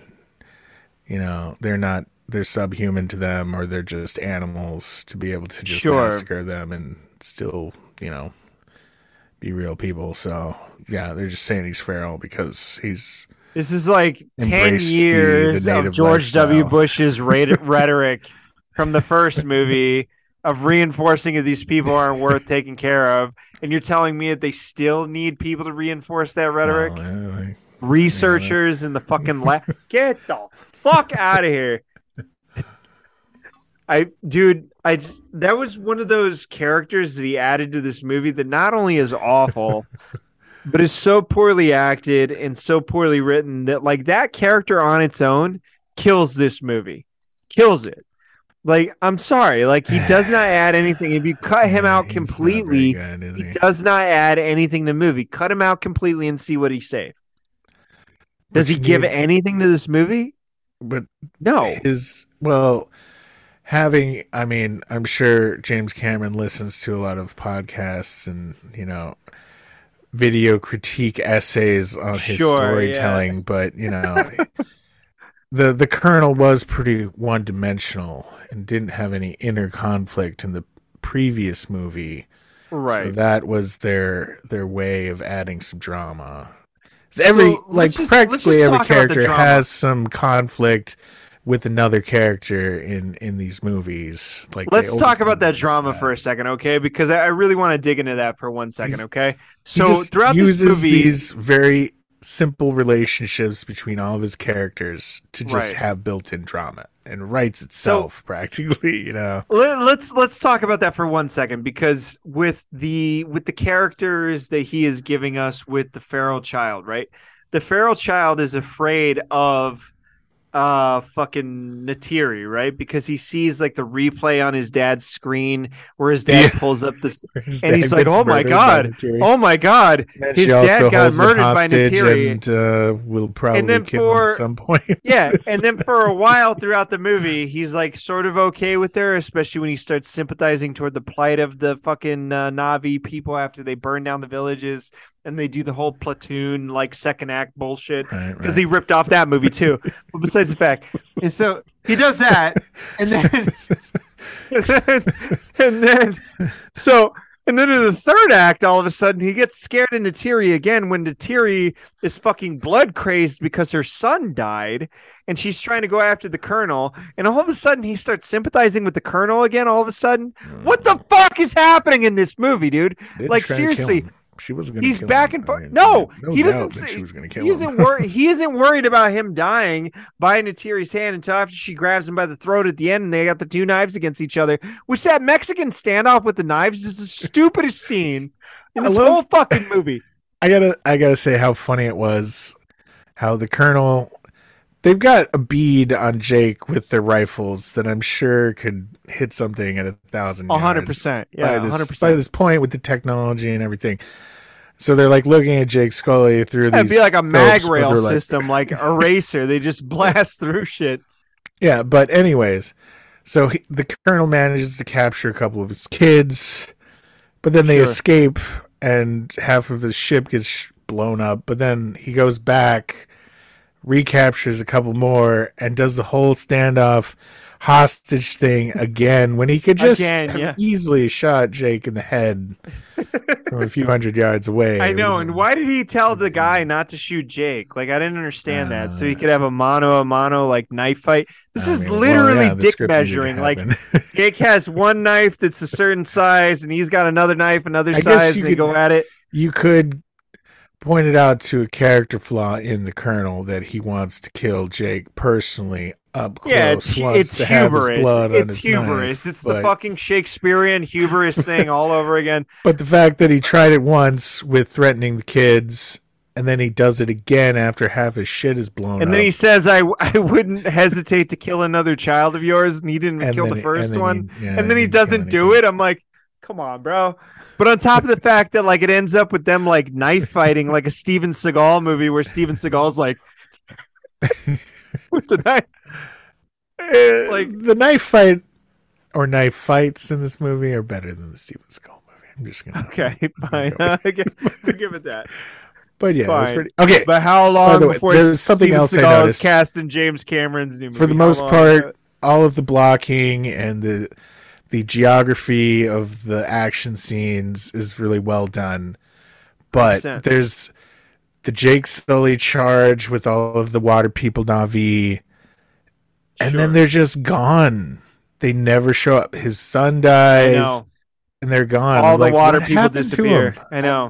Not to mention that they're maybe coming across there was like hundreds of yards thing. of water and like nothing hundreds of yards of water and they got mowed down. But all the water people are ready to kill everything, but then at some point they just disappear, and I was like, I couldn't figure out what happened. Where the fuck did the rest of them go? I didn't. No, you didn't miss it. Okay, they just disappear like nothing. A bunch of fucking. You see a bunch of the Marines get killed. You see a bunch of them get killed. But, like, hardly any natives get killed. And it's like, where the fuck did all those other natives go? Like, where are the animals? Like, why isn't there this moment of, like, I'm trying to think of what movie it was when they call in all the animals at the end in order to help support the cause of whatever the hero is. It's some fucking Disney movie. I don't remember what it is. But all the animals, like, unite behind this. Ace Ventura 2, Pet Detective. I mean, Ace Ventura 2, yes. They do that in Ace Ventura 2. It's not the movie I was thinking of, but yes, you are correct. What the fuck? Like, where was that, man? Where was the Ace Ventura 2 moment? Where all the animals unite? I mean, you got that one whale that Jake Sully's son has been playing with the fucking blowhole of or whatever. The whale gets developed and it has a personality. Of course, it's this weird Moby Dick thing going on, but yeah, I mean, especially since the whale is like mostly white, which is something that like they don't at all even like it's not even subtle, dude. Like Moby Dick is like such a fucking like. Does James Cameron really think? By the way, they do. Clever? There's some resident sperm whales that live off of the coast of Kaikoura. You remember Kaikoura? Yeah, right? I know Kaikoura. Yeah, but you can go swimming with excellent crawfish out there, bro. Oh yeah, those lobsters are delicious. But crawfish, not you lobster. can go swimming with these sperm whales, and I'm like, I don't know, man. Those things could fuck you up real good. Well, I mean, but a fucking whale shark could fuck you up pretty good. But a whale shark is like a peaceful animal, you know. Well. What was sperm the whales fucking dive into the abyss in this movie, and bro? hunt giant squid. I mean, do you really want to swim with that? What was with the SeaWorld sequence in this movie? What was with the SeaWorld training sequence with his son? Where his son is like jumping off the back of the whale and doing backflips into the fucking water. What was happening with that? That's giving you the idea of, what each person in the water culture, their relationship to their special spirit whale is. Because he's been playing with the blowhole of that animal. You're playing with the blowhole, jump out of the water, go. I mean, that would be kind of fun to, hang out with the whale like that, where you could talk to it and have it throw you 70 feet in the air with its flipper. And I mean, that'd be cool. Come on. Sure, but it's a fucking... What is the point? What is the point of this whole sequence? It's some character development stuff, Of what? Of the kid? A friendship. Who just dies? Fuck the kid. Fuck the kid, That kid doesn't die. The older kid brother, does. Yeah. He's the kid who's always getting into trouble. They're completely interchangeable throughout this movie. Because the older brother can't recognize faces. I can't tell the difference, dude. It's like the fucking turkeys in Rick and Morty. Like the turkey blindness is real, bro. I can't see it. I just can't. They have distinct personalities, and which their is body one is a fuck up and the other one's a daredevil. Great personalities. Yeah, essentially they have different voices, different body language. I could distinguish them every time they were on screen together. I could not tell the difference between the two of them. Maybe that makes me a Na'vi racist, but they had different eye shapes and different, their faces were different. Yes. Go. Why were the sea people so much lighter blue than the other people? Like, I didn't understand that. I don't know. I mean, so like, I guess they have paler skin for camouflage or something. Oh my god. I mean, people that live in different parts of the earth have different skin tones. Sure, it's okay to, but they never. I get it. I'm not trying to like fucking draw. I don't know what the evolutionary process behind them having lighter skin tone than the forest people is. Why I was half expecting this to turn into The Little Mermaid, where like the bitch that one of Jake Sully's kids like falls in love with happens to have like a cathedral full of shit that she's collected, and like she sings a song about all of her favorite things. They could have left that for the third movie. She didn't get a lot of screen development. God, and there's gonna be, we're gonna have the love story between those two, the young whale kid and the Lion King all girl. over again. We gotta have that, and then we got the romance coming between, which is Romeo and Juliet. Thank God for that. Yeah, great. Thanks. Appreciate it. Imagine shooting those scenes. That is fucking weird. Like holy shit, that is weird. Teenage kid, like I mean, maybe he's into like the golden lion thing that he wants to bang that shit. I don't know. Whatever. Don't kink shame Paul. It's fine. It's legal. It's fine. It's perfectly fine. Leave it alone. Let's talk for a second where you think the third. Let's talk about the third movie where you think the third movie's gonna go. Okay, I think he's gonna shift it to the mountain people, right? They're gonna live in the mountains or whatever. It's gonna be like Himalayan / Nepal movie, and like it's gonna turn into 7 years in Tibet. I think that's what I think the third movie's gonna be. 7 years in Tibet. It's got to have an actual plot. He did all the world building. He's in the water where he wants to be with the submarines and shit. So he spent almost 6 hours building the world. Yeah. So I think I don't think there's going to be another training sequence. I think there's going to be a skiing training sequence in part 3. Skiing, there's plenty of other places on Pandora to explore, and I guess they could just repeat and go to the next Disneyland area attraction. Yep, I'm telling you, it's a fucking ski resort. I'm telling you, it's the Matterhorn, but with blue people. I'm 100% telling you that's the third James movie. Cameron into maybe volcano people. Volcano people. I was thinking about that, but it would have to be like rock monsters, and it's like volcanoes aren't conducive to flittery, floaty animals. They usually burn and die. So yeah, I don't know.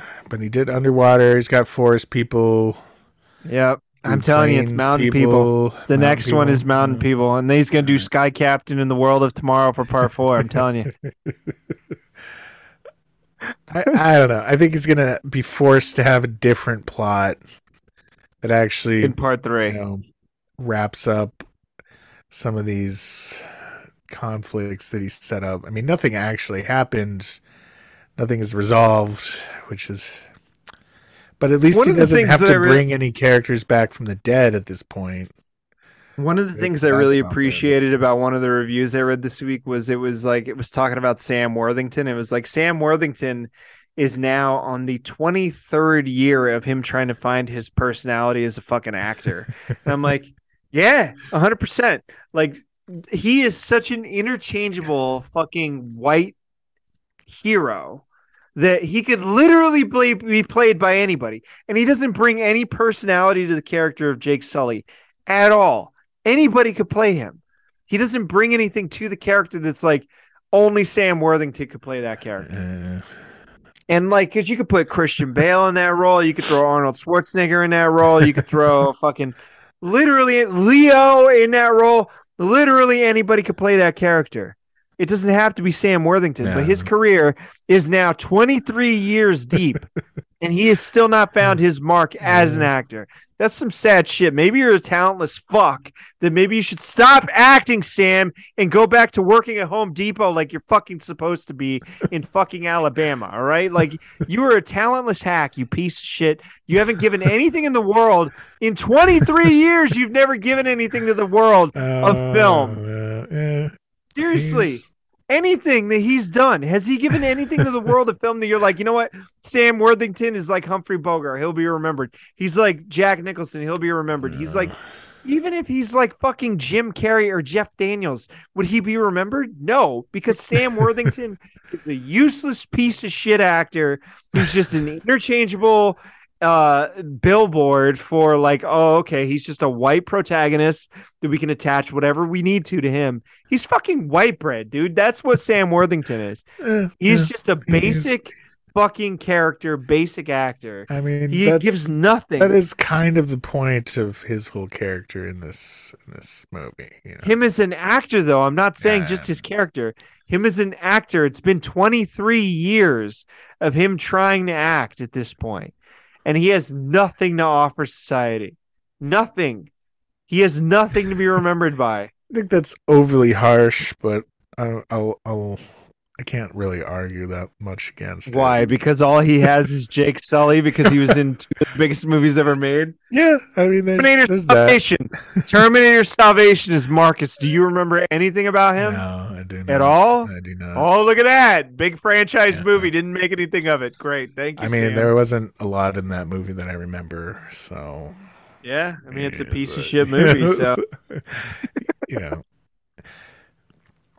But has he contributed zero to society? I would argue. Has he contributed anything to the film populace? I mean, he does have Avatar, which is, one of the biggest movies of all time. And you're going to remember Jake Sully. He has why? Actual on-screen time as himself, not Blue Man. In the first movie. In the first movie, yeah. And? So, I mean, he had to act to make that work.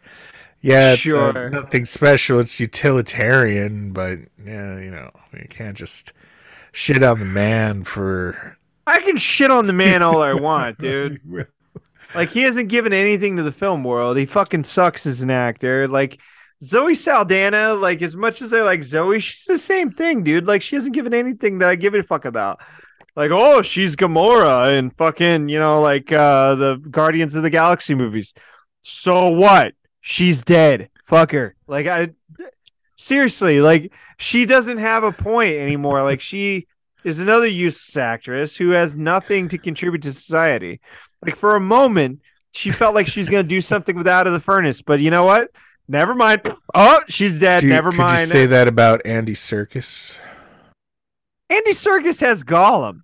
Right. Don't give a fuck if he ever does anything else. Serkis, it's CG. Don't give a fuck if he does anything else in his fucking career. He has Gollum. He did it. I'll always associate him with that. He's a great character. Gollum is fucking such a great character. You feel for him by the end of the movies. You love the guy, even though he's a piece of shit and he's like fucked up and he's crazy. So on top of that, you have him playing Caesar in the fucking Planet of the Apes. But he's just a monkey. Can't even tell it's Andy Serkis. Yeah. And what? What does it matter? He has these two iconic characters that you always remember him for. Is Jake Sully iconic? Are you going to remember him? He was a blue Kevin Costner. I do remember. A blue Kevin Costner. Who gives a shit? Seriously. Let's talk about how like Norm is like relegated to. Let me ask you this: if he was played by a generic black actor, would you be saying the same thing? Yeah, he's generic. He's generic. He doesn't offer anything to fucking society. So if a black actor played Jake Sully and only did what fucking Sam Worthington did over the course of his career, I would still say the same thing about him. Because it's like, you know what? You didn't offer anything to society, bro. I'm sorry. Like, you fucked up. All right, look. I hate to shit on him because I like him as an actor, but Larenz Tate is exactly that character you're talking about. He's a black actor that for 5 seconds you thought maybe he would do something. But for his entire career, he's done nothing that's memorable. Larenz Tate is in a bunch of shit. It's like, oh, okay, Larenz Tate. No. Google him because you know who I'm talking about. You'll look up Larenz Tate and you'll be like, oh, okay. But then you're going to be like, oh, wait, yeah, I don't really remember him in anything because he doesn't offer anything to society in terms of his fucking personality, his stardom, nothing. He's just an actor. He's just a guy that happens to be in it. Yeah. Can you tell me, is he not the black Sam Worthington? Because he's exactly the same thing. He doesn't offer anything to society. I remember from Dead Presidents. He had a good... Is that a character you'll remember? Is him in Dead Presidents? I mean, it's been like 20 years since I've seen that movie, and I do recall him being the kind of sympathetic. But you remember Terrence Howard as Cowboy in that movie more than you do Larenz Tate. Yeah, all right. Well, see, that's Howard my point. Like, but that movie wouldn't happen without him. Maybe, I don't know. It could have been. I mean, Samuel L. Jackson could have been replaced by the black guy that plays the bartender, Paul, in, Pulp Fiction. It would have been a different movie. Wait, hang on. You're saying that the guy who plays Paul in Pulp Fiction could have played Sam Jackson's character in Pulp Fiction? There's a whole story about him doing a reading of the diner scene, even though Tarantino had written the part for Sam Jackson, and Tarantino thought it was great, but he was like, I'm just gonna go with Sam Jackson instead. So that's why he's in the movie, because he did that and really blew Tarantino away. And Tarantino just kind of like, oh, here's this tiny character for you because I like you a lot, but sorry, Sam Jackson. Sure, maybe I'll use him in something else, but so it's casting game. I mean, movies take on the character of the actor playing them, but I just want to bring up you were trying to justify the fact that Sam Worthington sucks as an actor by comparing him to the guy that plays sucks. I'm saying you fucking I think serious, Sam Worthington doesn't have anything stand out, but he's serviceable as an actor. He's not gonna do anything, but he works fine in Avatar. He's And good in nothing Avatar else. too. I mean, if you had And nothing else. sure. I mean, I don't know why no one else A casts useless him. piece of shit actor. He's a useless piece of shit actor. He really is. Like, if you were actually good, somebody would actually start casting you and shit. But the fact of the matter is that with Sam Worthington, you can remember Terminator, you can remember Avatar, you can remember maybe The Debt, and maybe Man on Ledge. I challenge I you. don't remember I those. seriously challenge you to remember anything else that he's been in. Because he's been around for 23 years. Anything. But that He's doesn't a make him piece a of shit. bad actor. He is a bad actor. He has no personality. He is an interchangeable white bread guy that you can just paste on whatever you want onto his character. Like, he is nothing. He is literally nothing. He is fucking bullshit. I'm serious. I don't mean to shit on Sam Worthington so much, but you just shit on him for like 10-minute diatribe here about how he's a worthless human being and he should be gassed. I didn't say he's a I don't know. worthless. I didn't say that. I did not say that. I said he is a worthless actor. Contributed I did nothing not to say society. Yeah, I stand Coming by on it, real right there. strong, man. I stand by it. All right, I stand by it. Sam Worthington is useless. He doesn't need to be an actor. He could be selling fucking boards at Home Depot, and I would be more okay with his contribution to society than him being an actor. Right? Like, that's how much I think he that can help he sucks. build some houses and stuff. Yeah. You know, so. I mean, he'd do more for society building houses than he Yeah. would be being Jake Give me Sully. that Fuck toilet you, Sam. snake so I could Oh my God. God. Clean out that load I left in the toilet from the. So let's just recap real quick. Is there anything else in this movie that really pissed you off that you really want to chat about? Because, like, Yeah, I the covered score most of is fucking pointless, and yeah, I mean, I complain about the score in the original Avatar, but it still it's had a lot some, of harp in this movie. it had some iconic moments that I remember. You know, a few motifs. Yeah, it had that. There's the kind of thanks for the Na'vi enemy at the intro gates. songs. Yeah. Yeah, but even then, it had moments that you're like, all right, that's original sound, and it sticks with you. I don't remember shit from this score. Like, What'd you think of the end song of the credits with The Weeknd? I walked out. Oh god. You didn't sit there and listen to the credits, man? I got a few minutes in. I'm like, yeah, this is generic. Give me the best original song Oscar bullshit. You know, it's like.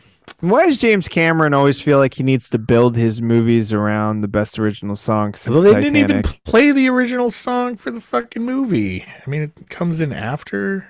What the fuck? I don't even think they used the music, like the score from the song, in the movie. Nope, not once. I was like, because James Cameron's slipping, motherfucker. They used you the hear melody. the penny whistle solo throughout the movie. Yeah, yeah. I mean, that whole melody is in the movie, and it's right.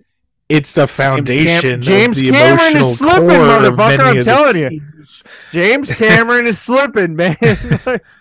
I mean, I think they did an original song for Avatar as well. I don't remember. Do you remember it? About that? But no. The Why? score Because it sucked. The score was ripping off like other things in a lot of places. Braveheart, but there was still Enemy at the Gates. Yeah, there was still like a score that I remember, and this one, I don't remember anything. And just. I mean, it was there. It did a few things, I suppose. One of the things that I really hated about the credits is that halfway through the credits, before they introduce the cast, like they list the cast list, it says based on characters created by James Cameron. I'm like, oh, thanks, James. You only direct this fucking movie. By James Cameron. Come on, dude. He's worse than Zack Snyder. Like, cut it out, man. I know that it was based on characters you created.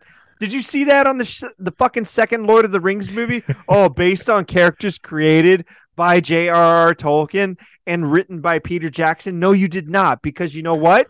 Because Peter Jackson isn't a fucking hack that needs you to remind you that he fucking made this movie. Like James Cameron, he hasn't done a movie in 13 years.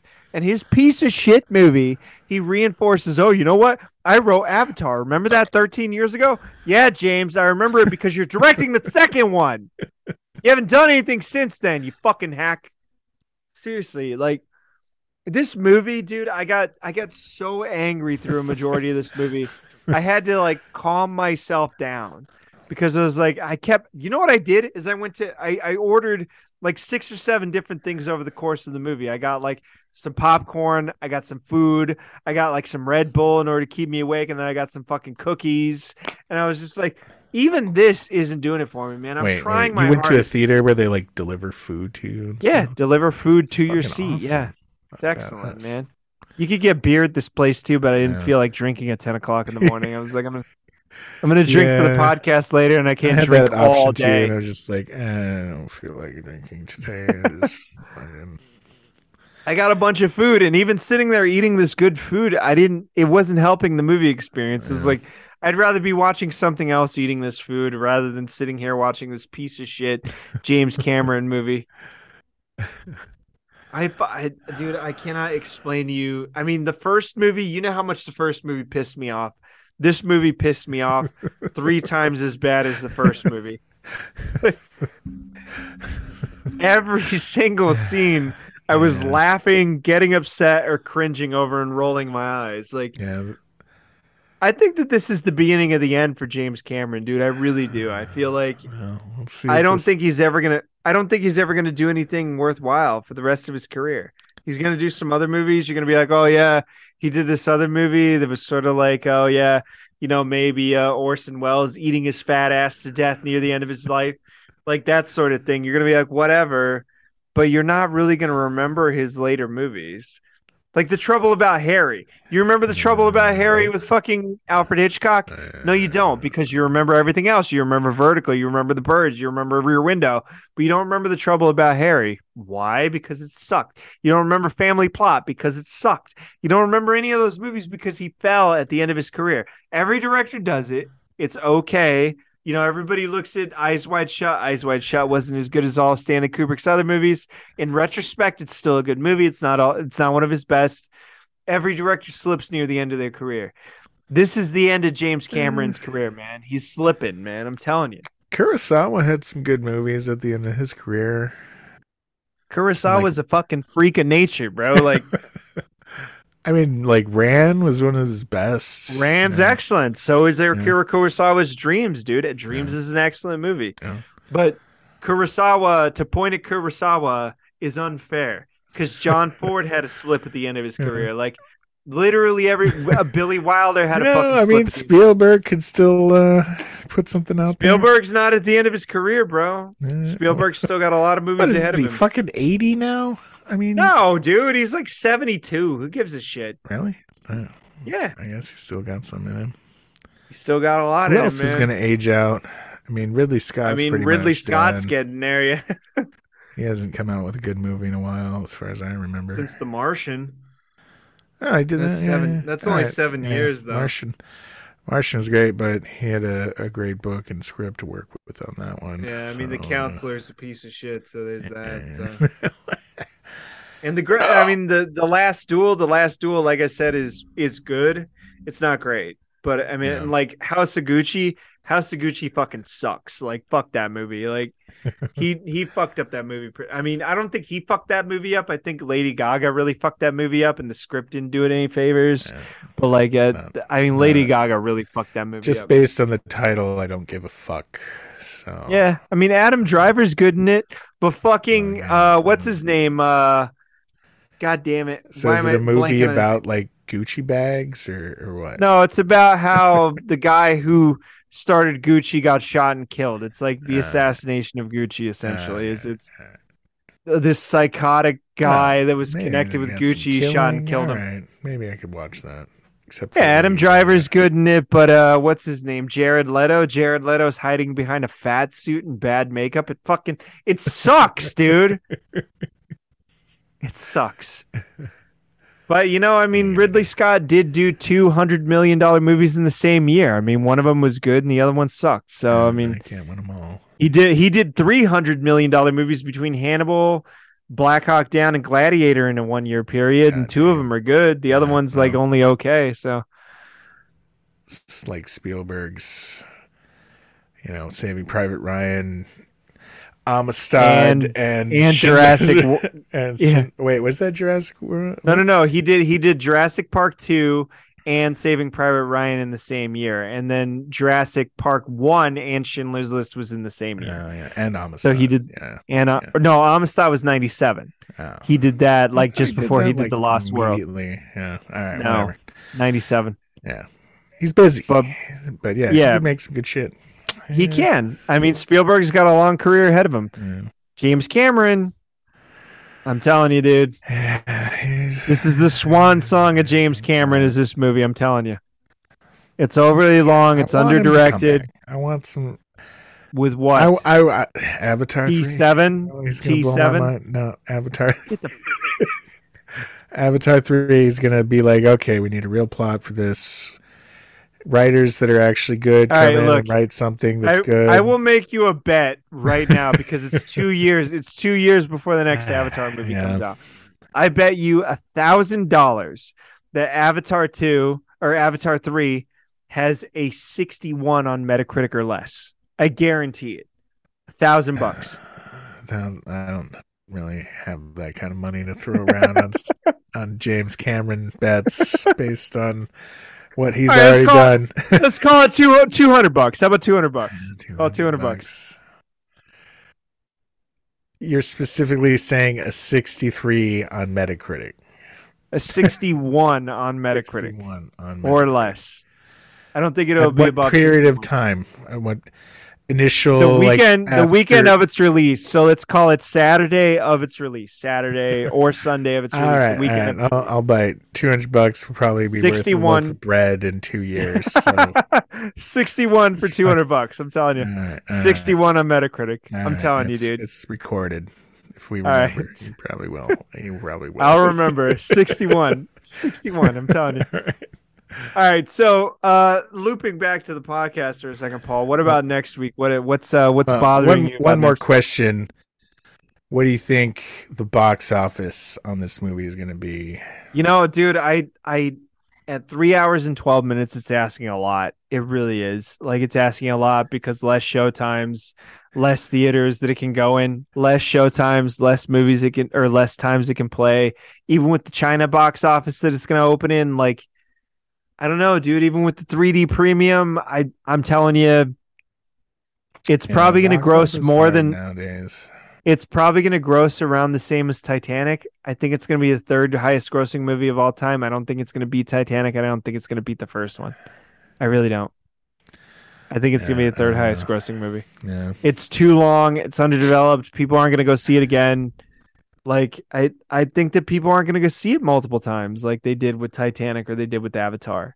Yeah. I really don't think it's going to happen. I don't know, but it's Curveball. It's a family film. How? Because it's rated PG-13. Because it's got, dude, it's got a family. Are you going to take your kid to see this? Of the movie? No. Fuck out of here. Are you going to take your kid and your wife to go see this? She's too young, but if I were bored over the holidays and I had, like, kids between the age of like your fucking nephew or whatever, maybe. Yeah, sure, whatever, yeah, my nephew that I don't care about scarring or give a fuck, like, yeah, I'd be like, all right, it's time to man up, learn about manly shit and killing people and stuff. Yeah, like, yeah, massacring. We're not going to tell your parents about this one until it's too late. PG-13, yeah. I mean. It's so I'm predicting. Family element, I'll say, and honestly, what's the competition right now for that? It's not about competition. It's about longevity. It's about longevity. Sure. I mean, Avatar and Titanic made a shitload of money from repeat viewings, and some of that money for Avatar. I don't think it's going to happen with this movie, dude. It's too long. It's too long, and it's not good enough for you to go back and see it again. I'm telling it's not that much longer than the original Avatar. It's 30 minutes longer. Are you kidding me? 30 minutes. It's not that long. I mean, you're already driving. 20%. That's 20% longer than the original, dude. You're already driving to the movie theater. You're already paying $20 or whatever it is So you get that extra little something something time away from whatever All you're right, trying look. to escape from. You know what my favorite part of this movie was? 100% was the preview for fucking Oppenheimer before this Oh movie. That yeah, shit blew my mind, dude. uh, Like that shit. yeah, that's And gonna I be love that you badass. can tell it's New Mexico. I love Yeah, that Christopher Nolan came out and said the New Mexico technicians are some of the best in the industry. I love that. I'm like, dude, that is the fucking man right there. That movie's going to be the one to beat next year. I'm telling you. Oppenheimer is going to be the one. well, it's not gonna be an act. Well, maybe Best Picture worthy Yeah, I mean style, but that's what I'm it saying. It's box going to be a great office movie. Not is box office, not yeah. box office. I'm not saying that. Yeah. I'm I'm not saying sure they needed it's the IMAX format for that movie. yeah, they did. They detonated a fucking weapon that was similar to an A bomb on the set. So They just piled up a bunch of TNT. All right. Fucking crazy people. he got the authorization to recreate an atomic blast in New Mexico. It wasn't No, a real A bomb, no, obviously no, set that's off, kind but of serious treaty violation there, but that's, besides the fact, besides the fact that was my favorite part of this movie was that trailer. For the rest of the fucking yeah, I movie, mean, I kept thinking about the trailer. the device looked real from all the Yeah, pictures that I've seen. Yeah, like that was I pretty love cool. it, man. I love But it. um, But that was cool. Going back to next week, what do you want to look at next week? What's bothering you? What have you been looking at? What have Um, Jill was asking me if she thought that I thought Avatar 2 is a worse movie than the movie she watched last night, which was a Netflix special Christmas movie. oh god. What the fuck was it called? Christmas It's not Christmas Chronicles 2. Look Is that that the shit up. fucking is that the Kurt Russell movie? Yeah, Kurt Russell. I didn't What? see the first one. Huh. Wait. It's got a pretty good Oh, rating, doesn't all it? right. I thought the kid from that Wapiti movie or whatever is in it. The but what he looked- movie? The Wilder People? Is that what you're yeah, the saying? Wilder People. That kid, he's in Yeah. it. But like his headshot, it says Julian, and I thought he went through a transformation for a second there, and I was Oh, like, "What?" okay. Okay. Anyways, I was just confused. But yeah, she said that was pretty awful. So my pitch, because we have next week, and maybe we can have enough time in order to post it or edit it together and post it. Because if we do it fast enough, we can get it done. Is I want to do. I mean, since it's the 23rd and all, or the 24th, it would be the day before Christmas. Is a Christmas Story Christmas, which is it's the sequel to A Yeah. Christmas Story with the adult Ralphie. It's got a 6.8 out of 10. It's got a 55 on Metacritic, and it looks like a complete piece of shit. Like, did it need to exist? Absolutely not. Who asked for it? I have no idea. Like, the original is what, fucking 42 years old, and all of a Yeah. sudden we're like, oh, hey, let's make another Christmas Story movie. Why? Why did we need to do that? It was a fucking mistake. I don't give a shit if you thought it was charming or whatever. Yeah, Adult have Ralphie, straight video. adult Ralphie looks like a fucked up former coke addict that lived through the 80s. Like, that's what he looks like, because that's what he is. All right? Like, I'm sorry. But like that's what I was thinking for Christmas episode, They unless filmed that in Cleveland. Well, the original Christmas Story, at least. I went and saw the original house oh yeah? randomly. Was there a leg in the window? Yeah, they had the leg lamp. Yeah, Really? like I just happened to be parking in that same neighborhood, and I saw the leg, and then there was like a big line of cars around it, and I was like, "What the fuck? Oh shit! It's the house." Yeah. So this is kind of interesting, is that the new one is filmed in Cleveland, Ohio, Sofia, Bulgaria, and Toronto, Ontario. So they did. I'm not sure why Bulgaria make- is in there. because money. Yeah.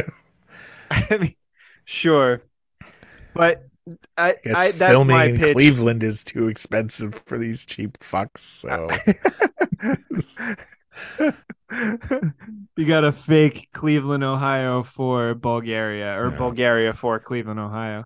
I mean, that's my pitch. Is that bad yeah, Christmas movie is a Christmas story Christmas. That's yeah. my pitch. All Even right, though it's I'll watch the trailer for Christmas Story Christmas. You watch the trailer for Christmas Chronicles 2.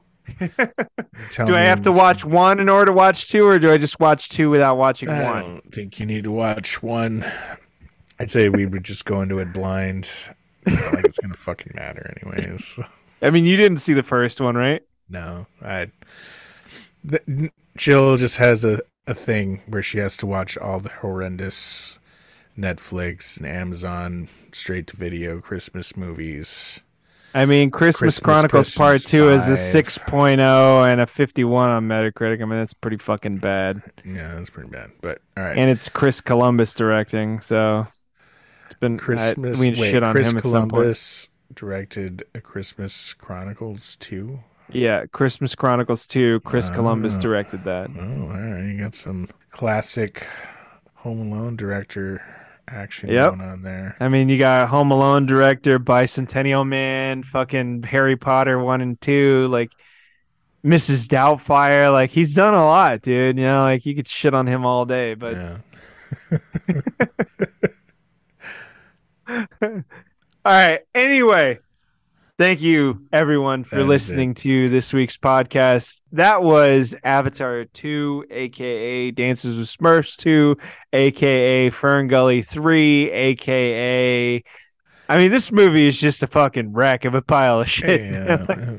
It's really bad. I'm so glad to hear that you did not like this movie this week. Yeah. I thought for sure you were going to come into this and be like, "This is a great movie, Gabe." Like I said, I was hoping that I would be able to counterpoint all your shit with something that I liked. Because you knew I was going to hate on this movie all actually day. feel like I would be validated, but Nope. severely disappointed. Thank God for James once. Cameron. James Cameron finally slipped for you. There's still hope for number 3. It's gonna be. I good. think number 3 is gonna fucking suck ass. I'm telling you, each one is gonna get worse and worse. It's gonna be like the Matrix movies. This movie was Matrix Reloaded, where you're like, like it had its moments, but it overall sucked. And then you got to Matrix 3, and you're like, what the motherfuck is going on? And then you got to Matrix 4, and you're like, what the fuck, man? Like, it's like you fucking hate the fucking original movie. I'm telling you, Avatar I watched 4, Matrix 4, but I checked out for the last half. I did not give a fuck. When what's his name, Doogie Howser showed up, he checked out. There was some stuff that happened I don't remember. Like, I don't give a fuck about that. It's an awful movie, man. It was insulting me. It was telling me I was an asshole for watching it. And I'm like, okay, yeah, I see that the studio system made you do this, but you still did it anyways. I got news for you, Paul. You are an asshole for watching that. By the way, I watched Speed Racer again recently, and it's still a great film. It's amazing. Get the fuck out of here. You think it film. actually? Oh my god. Yeah. There's a lot of people that agree with me. Everything about it is amazing. Everything. It's on the level of The Matrix for those directors you're saying. Yeah. I think they actually fine-tune their filmmaking even more. Like, I think it's tighter than The Matrix. I like The Matrix more, and The Matrix has better plot and acting, filmmaking. Yeah. Well, no, the filmmaking, writing, cinematography, the filmmaking, editing, is pure craft. Visual effects. Yeah, the visual effects in Speed Racer are also amazing, and it just bleeds style. And they took a huge risk making it that way and making it bleeds something. I'll tell you that. Yeah, it's amazing. Watch it again. Tell me I'm wrong. No, fuck you. No, you're wrong. You're 100% wrong. I don't have to watch it again. Where they throw the monkey shit at that guy. It's just the greatest movie moment ever in the history of film. Yeah. Sure. All right. So wait. And when John Goodman beats up the ninjas that attack him, and they're like, "What were those ninjas?" And he's like, "More like non-just." Yes. Sometimes you say things that I think you're deliberately just saying to piss me off. It's working. I don't think you actually like that movie. I sincerely think it's a great movie. Sincerely. At some point, I want to talk about Sin City 2, which is oh god, Sin City 2. No. I want to talk about that movie at some point. But I doubly love the fact that Speed Racer and the fact that I like it pisses you off. So it's like cream on the cake, you know what I'm saying? Sure. Yeah, you get your icing and whatnot. Yeah. Excellent. Anyway, thank you guys once again. This is the Movie Dicks podcast. I am Gabriel Chavez. I'm Paul Schindel.